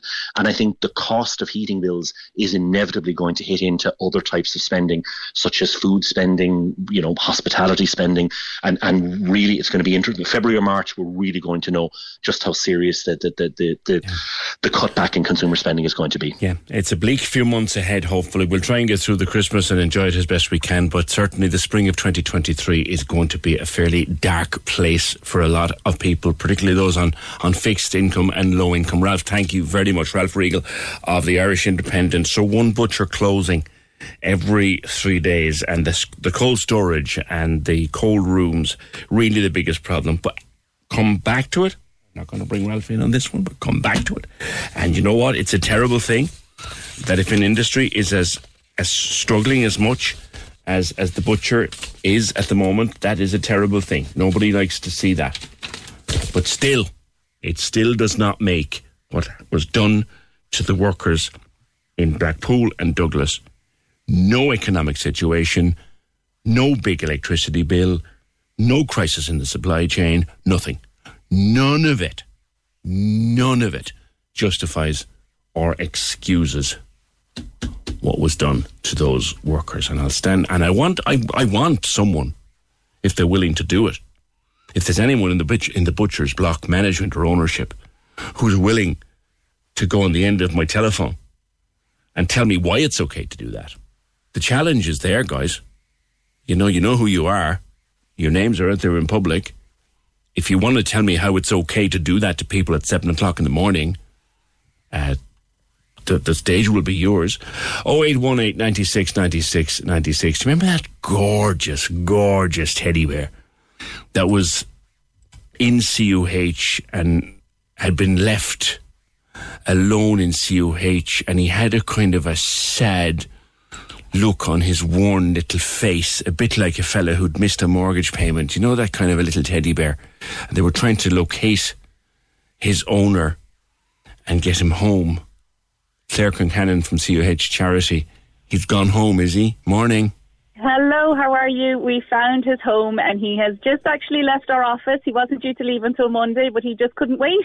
We were sad to see him go, but we're delighted he's gone home. He was adorable. Well, he's not just one, he's a twin, would you believe? Oh. So it belongs to two little boys. It was Caleb, who is 7, from Killa, It was his little teddy bear that was left behind. Calum is a twin. His twin brother is Michael. And so they have twin teddies. And so there's actually two of them. So what's this little teddy's name then, or does he have a name? Just Teddy. Just Teddy. He's like Madonna. He goes by one name only, I think. So he's just Teddy. But he was shared on social. He was Peter O'Mahony, our ambassador in CUH Charity, actually shared the post. A woman called Deirdre saw the post and she shared it again. And Calum's mum, Anya, saw the post and was like, that's our bear. Yeah. So what she thinks happened was Calum was sent in for some testing just to make sure that there was nothing untoward going on. So he was sent in for some testing. When they found out that he was going to be in for quite a little while, his uncle arrived with Lego and all sorts of other bits and pieces. And Calum got a little bit distracted. And so the Lego made it out of the hospital and Teddy didn't. But he has actually just been picked up this morning. So he's going to be he's going to be home in time for the toy show, which was our biggest hope, to be honest. He actually is a Charlie bear. That's his brand. They're a very collectible little bear. They're a beautiful little bear. But he's just called Teddy. He's just Teddy. And the funny thing is, Anya, Calum's mum, actually didn't know that he was a collectible bear, so I don't think he'll be coming back to the emergency department again, as much as we loved having him. I think he'll be kept safely at home. Well, we knew he was special. Apparently Charlie bears, you don't choose your Charlie bear. Your Charlie bear chooses you. Well, I suppose seeing as this teddy was a twin teddy, it was natural that they went to twins. So they were a gift to the two little boys when they were a couple of months old. And maybe that's why he was so sad, because he was missing his twin. There was lots of things to miss. There was his little human, there was his twin, there was all sorts. But he was kept good company here with Casey Bears, and we're going to keep on the story. So once he's home now, we're hoping to get a picture of Calum and Teddy once he's home, and we'll be sure to keep people updated because I have to say, I've never known so many people invested in a teddy bear. No, you don't happen to know what Teddy's twin's name was? Please tell me. I think they're just both Teddy. They're all Teddy. God, Teddy and Teddyella. Oh, Lord. There's just been, do you know what? I think they're such part of the family that they kind of didn't. They're just Teddy, just there. But they do love them, and they're delighted to have him home. And as I say, Anya had no idea that he was a collectible bear, so he certainly won't be visiting CUH again anytime soon. He won't be leaving the bedroom anytime soon. Oh, listen, great laugh. Lovely to chat again with Claire Concannon from the CUH charity. So he's a Charlie bear, but he's just called Teddy, and he's a twin. And there's Teddy and Teddyella. Actually, you know the way children have names on their teddy bears? I had a Bobo. I think everybody had a Bobo. I had a Bobo that I had until, and I don't mind, I had Bobo until I was nearly 14. But everybody has a name on their bear. Emer tells me that her little girl's doll is called Girl. What? Just Girl? Did you have a name on your teddy? I had a Bobo. I think everybody else had a Bobo. But there was Teddy. I mean, there's loads of just Teddy. It's got to have a name. Teddy. You know? Teddyella.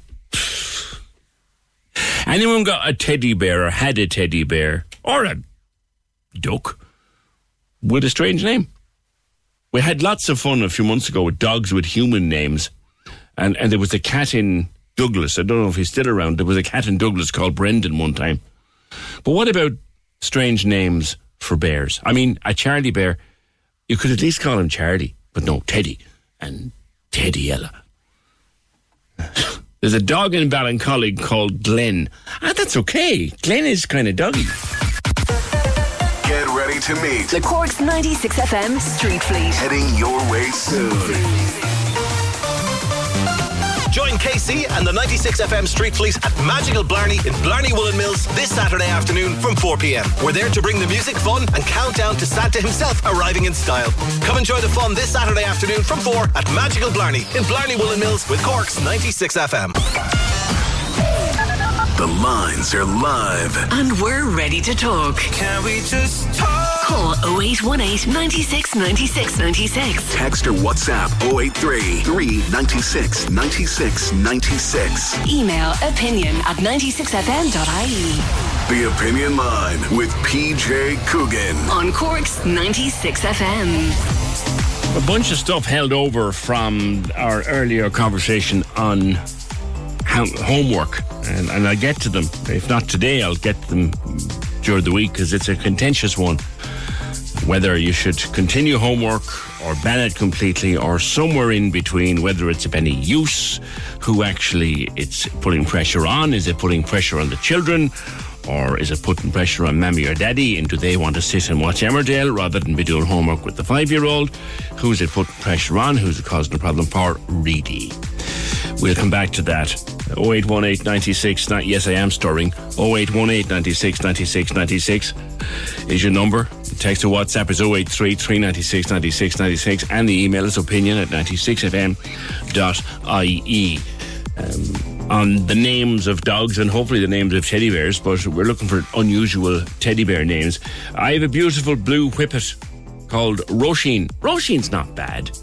Glenn's not bad. And I was just amazed to discover this enormous ginger cat in Douglas a couple of years ago called Brendan. And I met another big cat at the lovely lady who minds our cats when we're on holidays, Mel's Cattery down there in Clondrohid. We've been sending our two ladies down there for years, but there's a regular at that cattery called Seamus. I love strange human names for cats, but I do digress. I have a habit of doing that. 0818 96 96 96. Friday is Black Friday, Thursday is Thanksgiving, and then Friday is Black Friday, and everyone's got a deal on down in North Main Street. They're having a Green Friday, and good for them. But travel features heavily in Black Friday deals, because no one really knows, I think, what travel sales will be like in the new year. Nobody really knows. Do you book your holiday now, or do you hold on until the springtime and see what will be there? And really, that's a discussion being had in many houses at the moment. I know my own. That's where we're doing it. Am I going to Maria or am I going to Sarah, Eames? Let me know there for sure, because they're both lit up in front of me here. So are we going to the travel, or are we going to... I'll go with Sarah. I'll go with Sarah, because I started talking about it. So Sarah Slattery joins me from travelexpert.ie. And just that point I was making, Sarah, a lot of people are just trying to decide what to do for their holidays for 2023, because they don't know what the economy is going to do. But certainly a lot there on Black Friday to encourage you to spend some money. Morning. Morning. Hi, PJ. Yeah, certainly there's a really great buzz about it, particularly this year. I think after the last couple of years, this is the first time we've really seen all the airlines out, tour operators, massive savings on cruises and things like that as well. So it's really kind of gone industry-wide.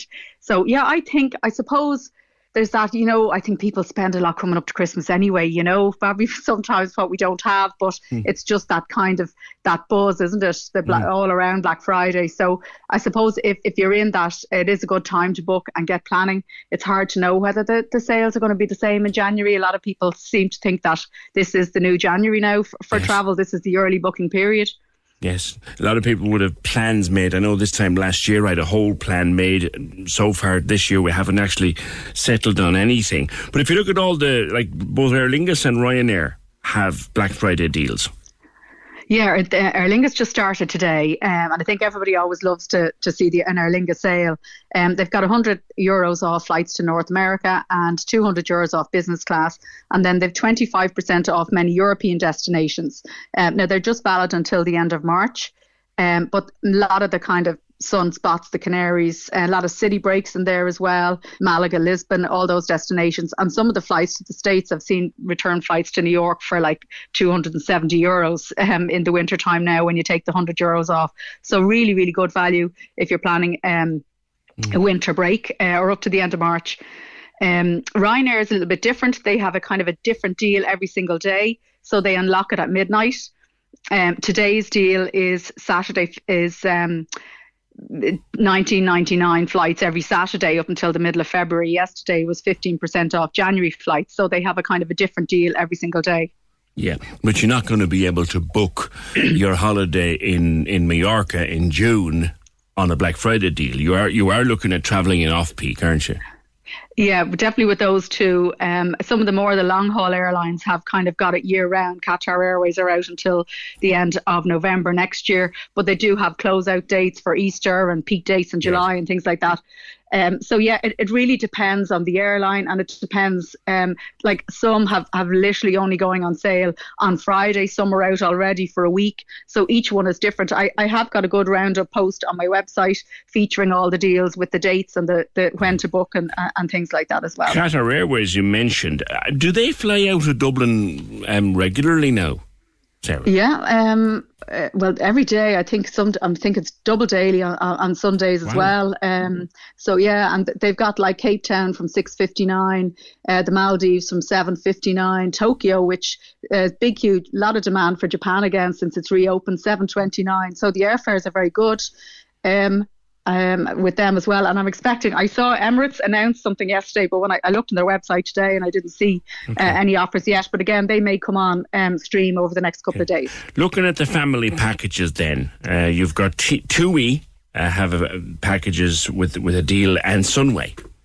Yeah, a lot of people like to pay their deposit and kind of have something locked in, don't want to pay in full at the moment. So, you know, it's really, really good to go with a travel agent, and a package holiday can be really, really handy.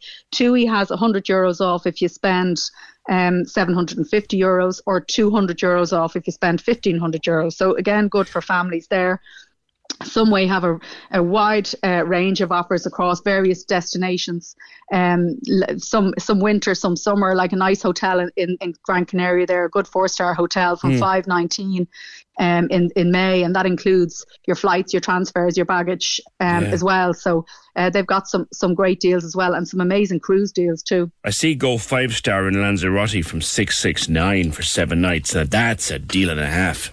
Yeah, that's really good. I think that one was March, but yeah, they've got a kind of a really good selection across various offers. Probably best to well, you can check their website or give Sunway a call. They don't have like an online discount code. You just give them a buzz and they'll go through them with you over the phone. Okay, now things like Booking.com and AttractionTickets.com, but Booking.com, very popular, and they have a big Black Friday deal.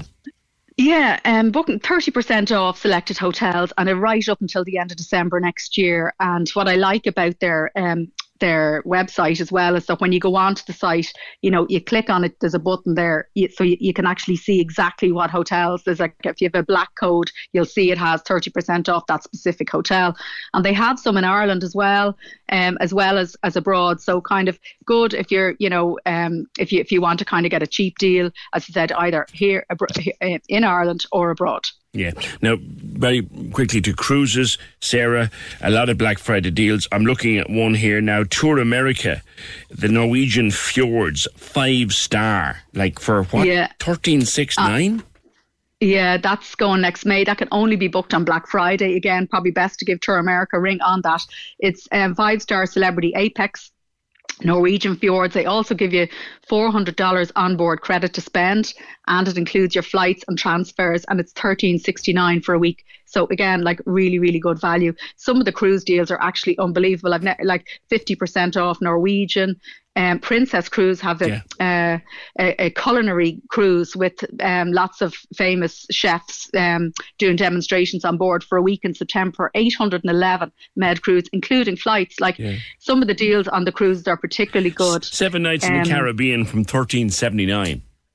Royal Caribbean. Yeah. Wow. That's mad. Yeah, Royal Caribbean have brilliant savings, $860 per stateroom. They're free balcony upgrades. A lot of kids sale from €99 with them as well. So really, really good. As I said, I think of all of the deals at the moment, I think I've never seen so many good ones on cruise. Right. Probably best again to book with a cruise specialist who knows the ships, knows what they're doing as well on that. But as I said, I've links to all of that on the site. Another good one is attraction tickets for anyone looking for the States, Florida, places like that.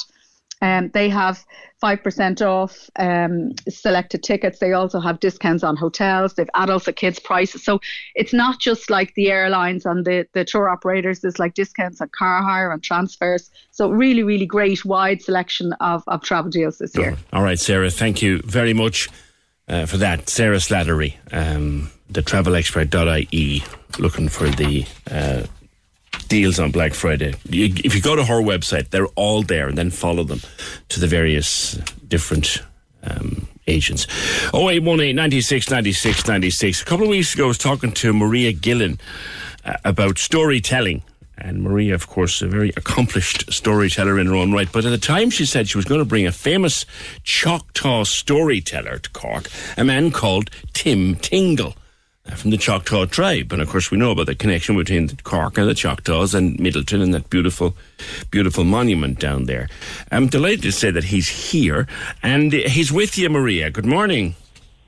Good morning, PJ. He is. He's sitting right next to me. He's in his beautiful Choctaw shirt with the snake embroidery, and he's wearing his emblems of the Choctaw Nation.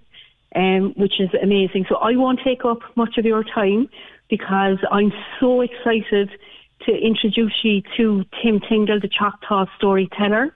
And we've had a beautiful 2 days in Cork, and we want to give a huge shout out to the Yarn Storytelling Festival and Aoife Demmel for making this possible, and to the Armstrong Storytelling Trust in Antrim and Liz Weir for organising this. So this has been a whole nation of Ireland coming together to make this possible. So I'm going to put you on to Tim right now. Thank you so much, Maria.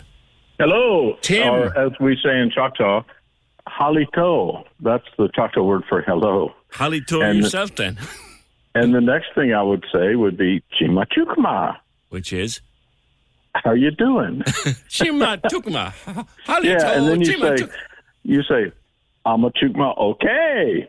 I see. I'm having a Choctaw lesson. Tim, it's... Yeah, and give it a try. Amachukma, okay. Amachukma, okay. That's perfect. That means I'm doing fine. Thanks for asking. I'll try that in the pub at the weekend. Tim, delighted to have you on the programme. There is a very close link between the people of Cork and your people. Absolutely. Which culminated in that beautiful monument. Do you want to tell us that story? Well, I think there are many perspectives of that story. All right, I was raised in a tiny little town of South Houston. Houston is an enormous town on the Texas Gulf Coast, but I was raised in South Houston, tiny little town, and my grandmother, we called her Mama, Minnie Ochitamagud, was a Choctaw in Oklahoma, and she lived in Oklahoma because my great-great-great-grandfather, John Carnes, when he was 10 years old, his house was burned down in the middle of the night, and he ran outside, and there was other people that were having their houses burned down, and people were riding in and throwing torches on the houses. And then as people ran out of their burning houses, they would fire shotguns at them. And for my family and all the ones in that little Choctaw town in the state of Mississippi, that's how the Trail of Tears began. And one reason I was inspired to start telling Choctaw stories is I heard that by my Uncle Kenneth in the backyard. I'm sitting on a tree stump from the time I was a little bitty kid. He would tell us all stories. And as we got older, they would be more serious stories, but they were in no books, no history lesson, nothing in America would you find anything about American Indians, and certainly not the Trail of Tears. But it moved us all the way from Mississippi to the state of Oklahoma, almost 1,000 miles, so many. And there were missionaries, Christian missionaries, that came down from the Boston area and came all the way south. They came to the city of New Orleans and up to Choctaw country. And one of the Choctaw ways of moving into adulthood, it's been a ceremony, and it still happens in certain small Choctaw towns. Those who have turned 12 in the course of the year at this special day, they're taken to the riverside with all their family for miles around, grandparents, everybody. And an old man, chosen for his wisdom, will take their hand and dip them in the river. But before he dips them, he will whisper words to them, wise words for their life, but only for them, different for everyone. And he whispers those words, dips them in the river. And when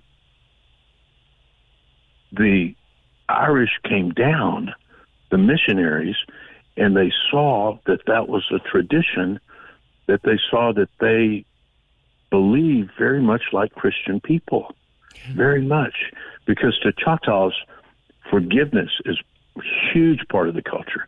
And we have not a single statue or honor or anything about a Choctaw warrior who killed so many people and won the battle. And I know this sounds unusual, but to Choctaws, the heroes are the ones that build the bridges and make the peace and prevent the war. And so when the missionaries came down, we converted to Christianity. And they were missionaries, they were Irish missionaries.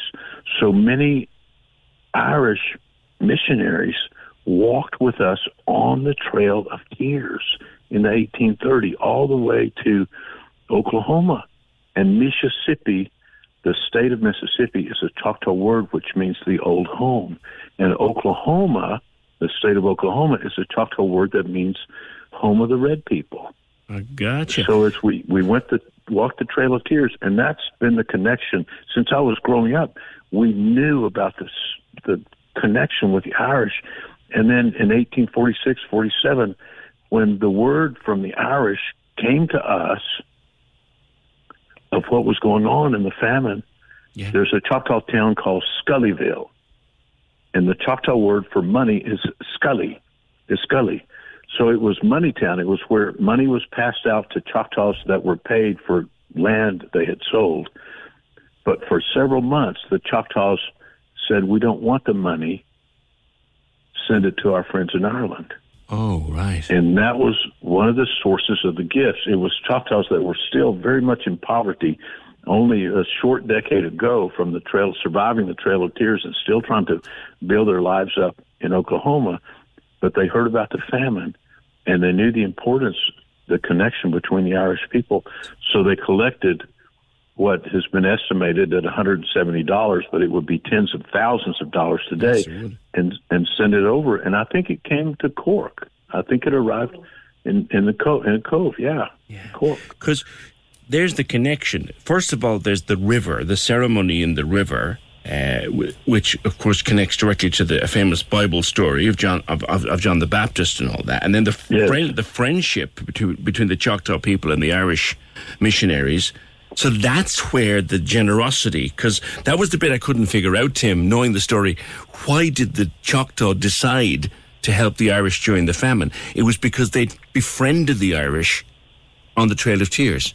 Yeah, and the Irish befriended them because, and this is something also not written in American history books, but I'm a person who spent the last 35, 40 years of my life not just researching, but traveling to Mississippi, and I have 300 hours of recorded interviews that I did with older Choctaws that were so old, their grandparents had walked on the Trail of Tears. So the stories they were telling about the Trail of Tears was not something they had read about, heard about, learned about. They heard it in their family. Yes. And I have recordings of these older people. They've all gone on now, but I have 300 hours of these recordings. Incredible. And that's where my stories are primarily based. It's truth. And this wonderful monument that is in East Cork to the Choctaw people comes from that story. And I think you were here before to see that monument unveiled. I mean, as a member of the Choctaw people, Tim, how did that feel to watch that incredibly historic friendship between our two peoples? It is, and it's not just, it's been a feeling that I have had so many times here. Just a feeling of being here and just sensing. So there, it's almost as if you feel the ground beneath you. You feel the ground. To Choctaws, the word for goodbye is Chipisalachiki. Give it a try. Chipisalachiki. I'm writing it down here. Chipisalachiki. Chipisa. C-H-I-Chi. Yeah. P-I-S-H-A. Yeah. Chi. Pisha. Lach. L-A-T-C-H. Yeah. And then K-I. Chipisalachiki. Chipisalachiki. Well, we won't say it for another. Chipisalachiki. We won't say it for another couple of minutes because I do want to ask you. But wait. Let me explain something briefly. Yeah. Okay. It doesn't actually mean goodbye.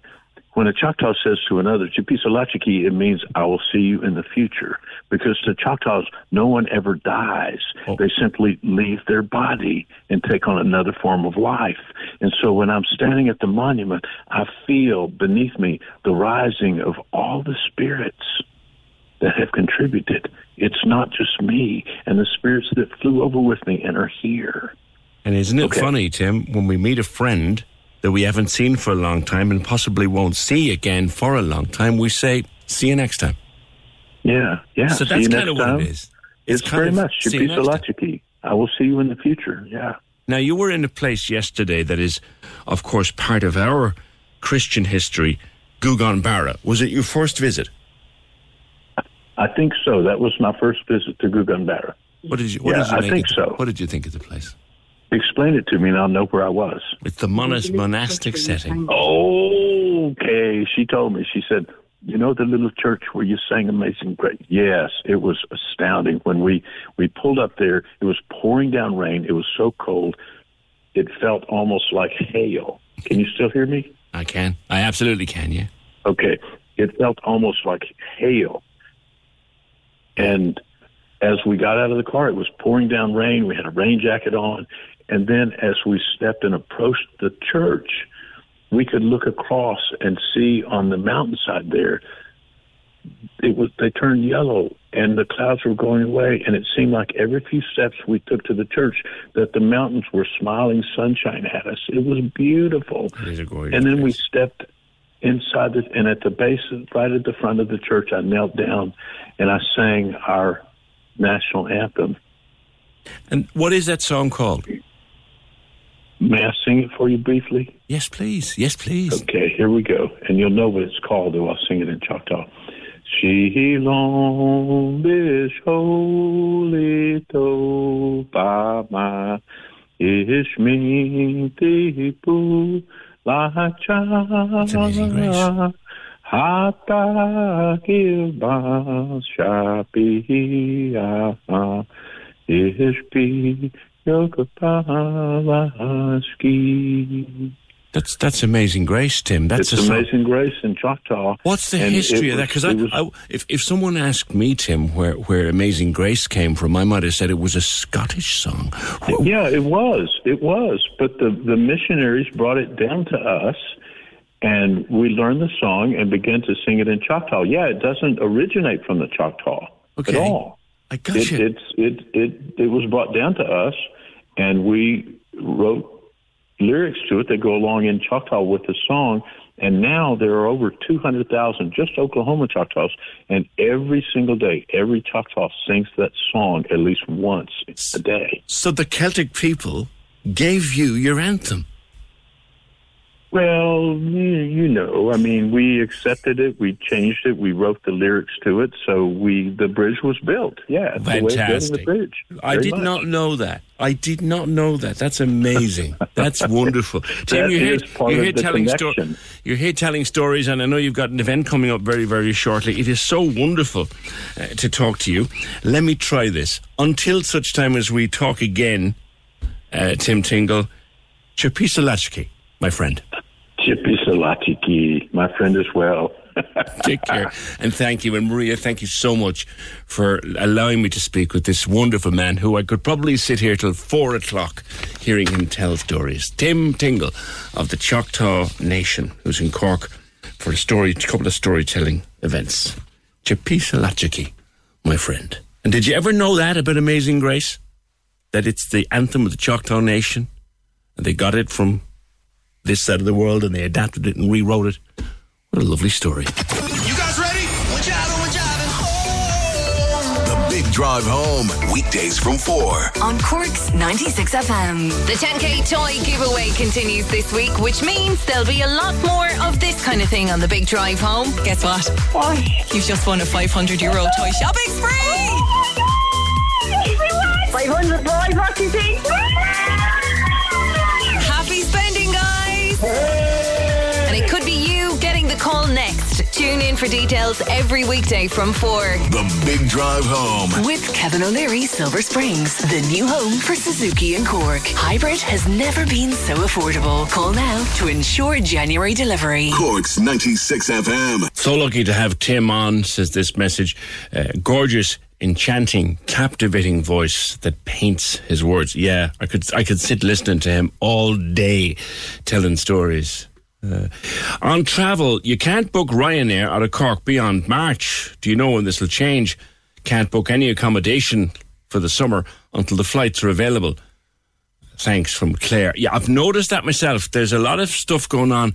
Like this time last year, I had my whole holiday for 2022. I had it all locked down at the end of 2021, all tickety-boo. Not possible this year because the Ryanair schedules for where we wanted to go next summer have been moving around a lot.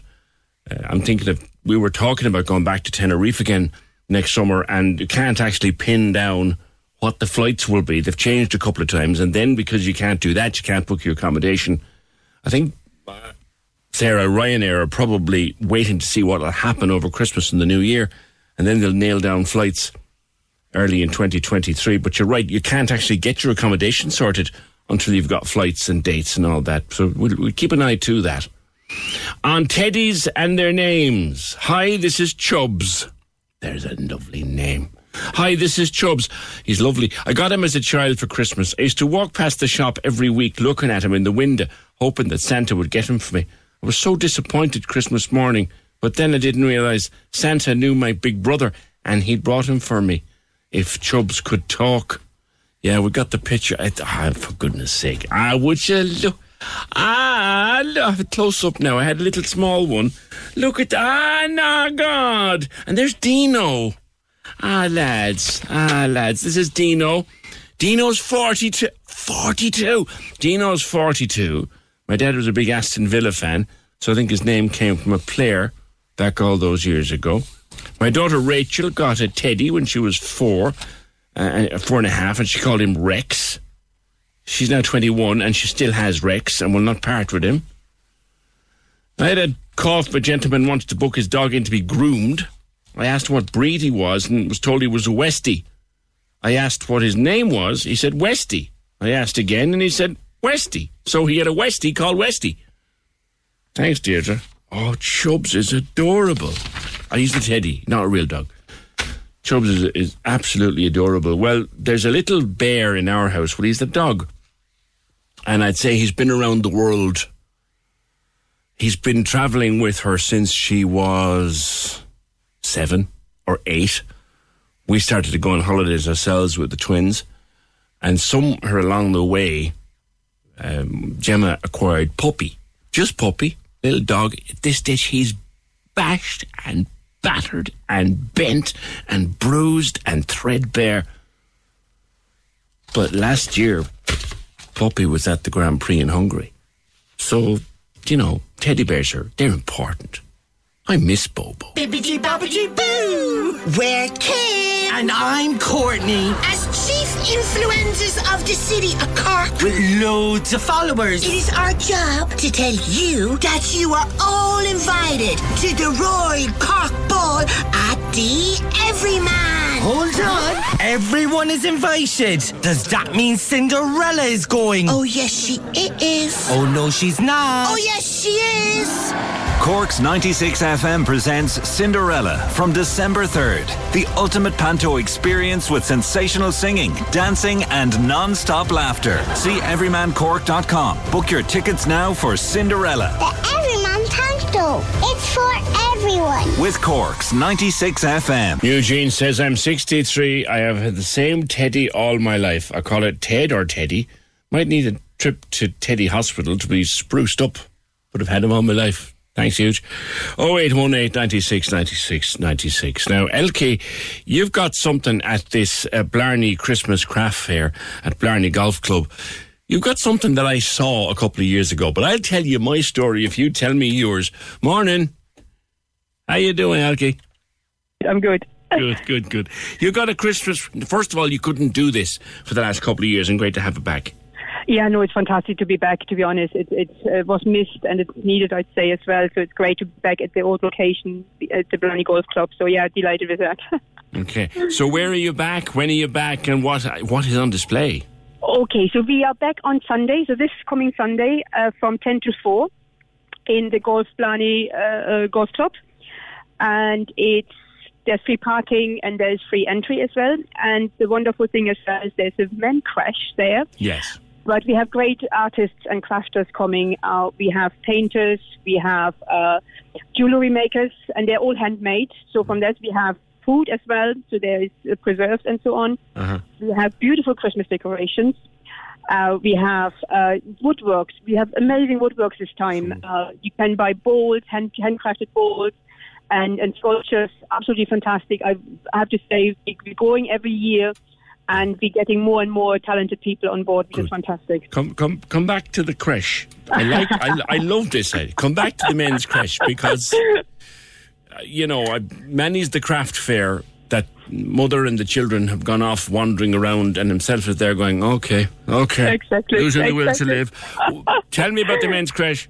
Okay, so it started actually a couple of years ago when the first time we started in the golf club, because they have a bar next door. Mm-hmm. And one of the ladies who normally would support my events and so on, she said, I would love to come, but my husband gets bored quickly. Mm-hmm. And I said, you're not the only one, but we have a men crash. And I just mentioned it because I didn't want to say it's a pub or it's a bar kind of thing. So I just said, it's men crash. And what happened there is people talked about it. Oh, they have a men crash. So you called the bar the men's crash? Yes. You'd be right, though. It is, isn't it? You just place your husband there, go have a nice walk around the stores and everything, and pick him up on the way out. It's a bit like when you go to Kildare Village. Yes, I go to Starbucks. Do you know what I mean? Yes, exactly. I mean, you can see some of them when men really dragged around. They look so bored and helpless and out of place, And I want the women to enjoy what they have. Another, and it's beautiful, but it's another bit of wood, another bit of car, another bowl. I want a pint and a packet of crisps. Come on. I know, and we supply that. So yeah, you can go in and you can enjoy it, and there's actually a nice view as well. It's a nice bar. Yeah, you can have coffee or you can have a tea, or if you don't drive, you can have also a drink, obviously. But yeah, it's meant to be patient for everybody. So, and it's quite busy then as well, because men really take it up. Well, now, if you're going to have a men's creche on Sunday at Blarney Golf Club, please tell us that the men can watch the big men babies can watch the football. Oh, I think there's a telly. I think there's a telly. I'll make sure there is one. Or else Wi-Fi for the phones so they can watch on the phones. What is your story about the men crash? Tell me. My story is a few years ago, we were in a beautiful place called Alcudia in Spain, and it has an old walled town, and inside it is a most lovely market on a Sunday, but there's only so much you can take at 36 degrees. Do you know what I mean? Yeah. And I'm wandering around, and we go up the little alleyway, and all I want is the churros at the top of the road, but there's this shop on the left-hand side. And I just know that my daughter and my missus are going to be in there for the foreseeable. So I wandered in behind them, and there they are. There's hats and there's bags and there's dresses and there's T-shirts and there's everything. And I said, oh, God. And in the corner, there was a seat under the window, and the air conditioning was there. And they had a newspaper, and they had a little fridge with drinks in it. And what was it called? It was called the husband seat. I love that. So I said, lads, I have my book, I'll have a drink, shop away at your heart's content. Brilliant. This is the same idea that we had. Yeah, it's just perfect. It works well together. And you see happy women and daughters and stuff, and you have happy husbands as well at the end of the day. So nothing better than spending a Sunday afternoon Fantastic. In the Blarney Golf Club.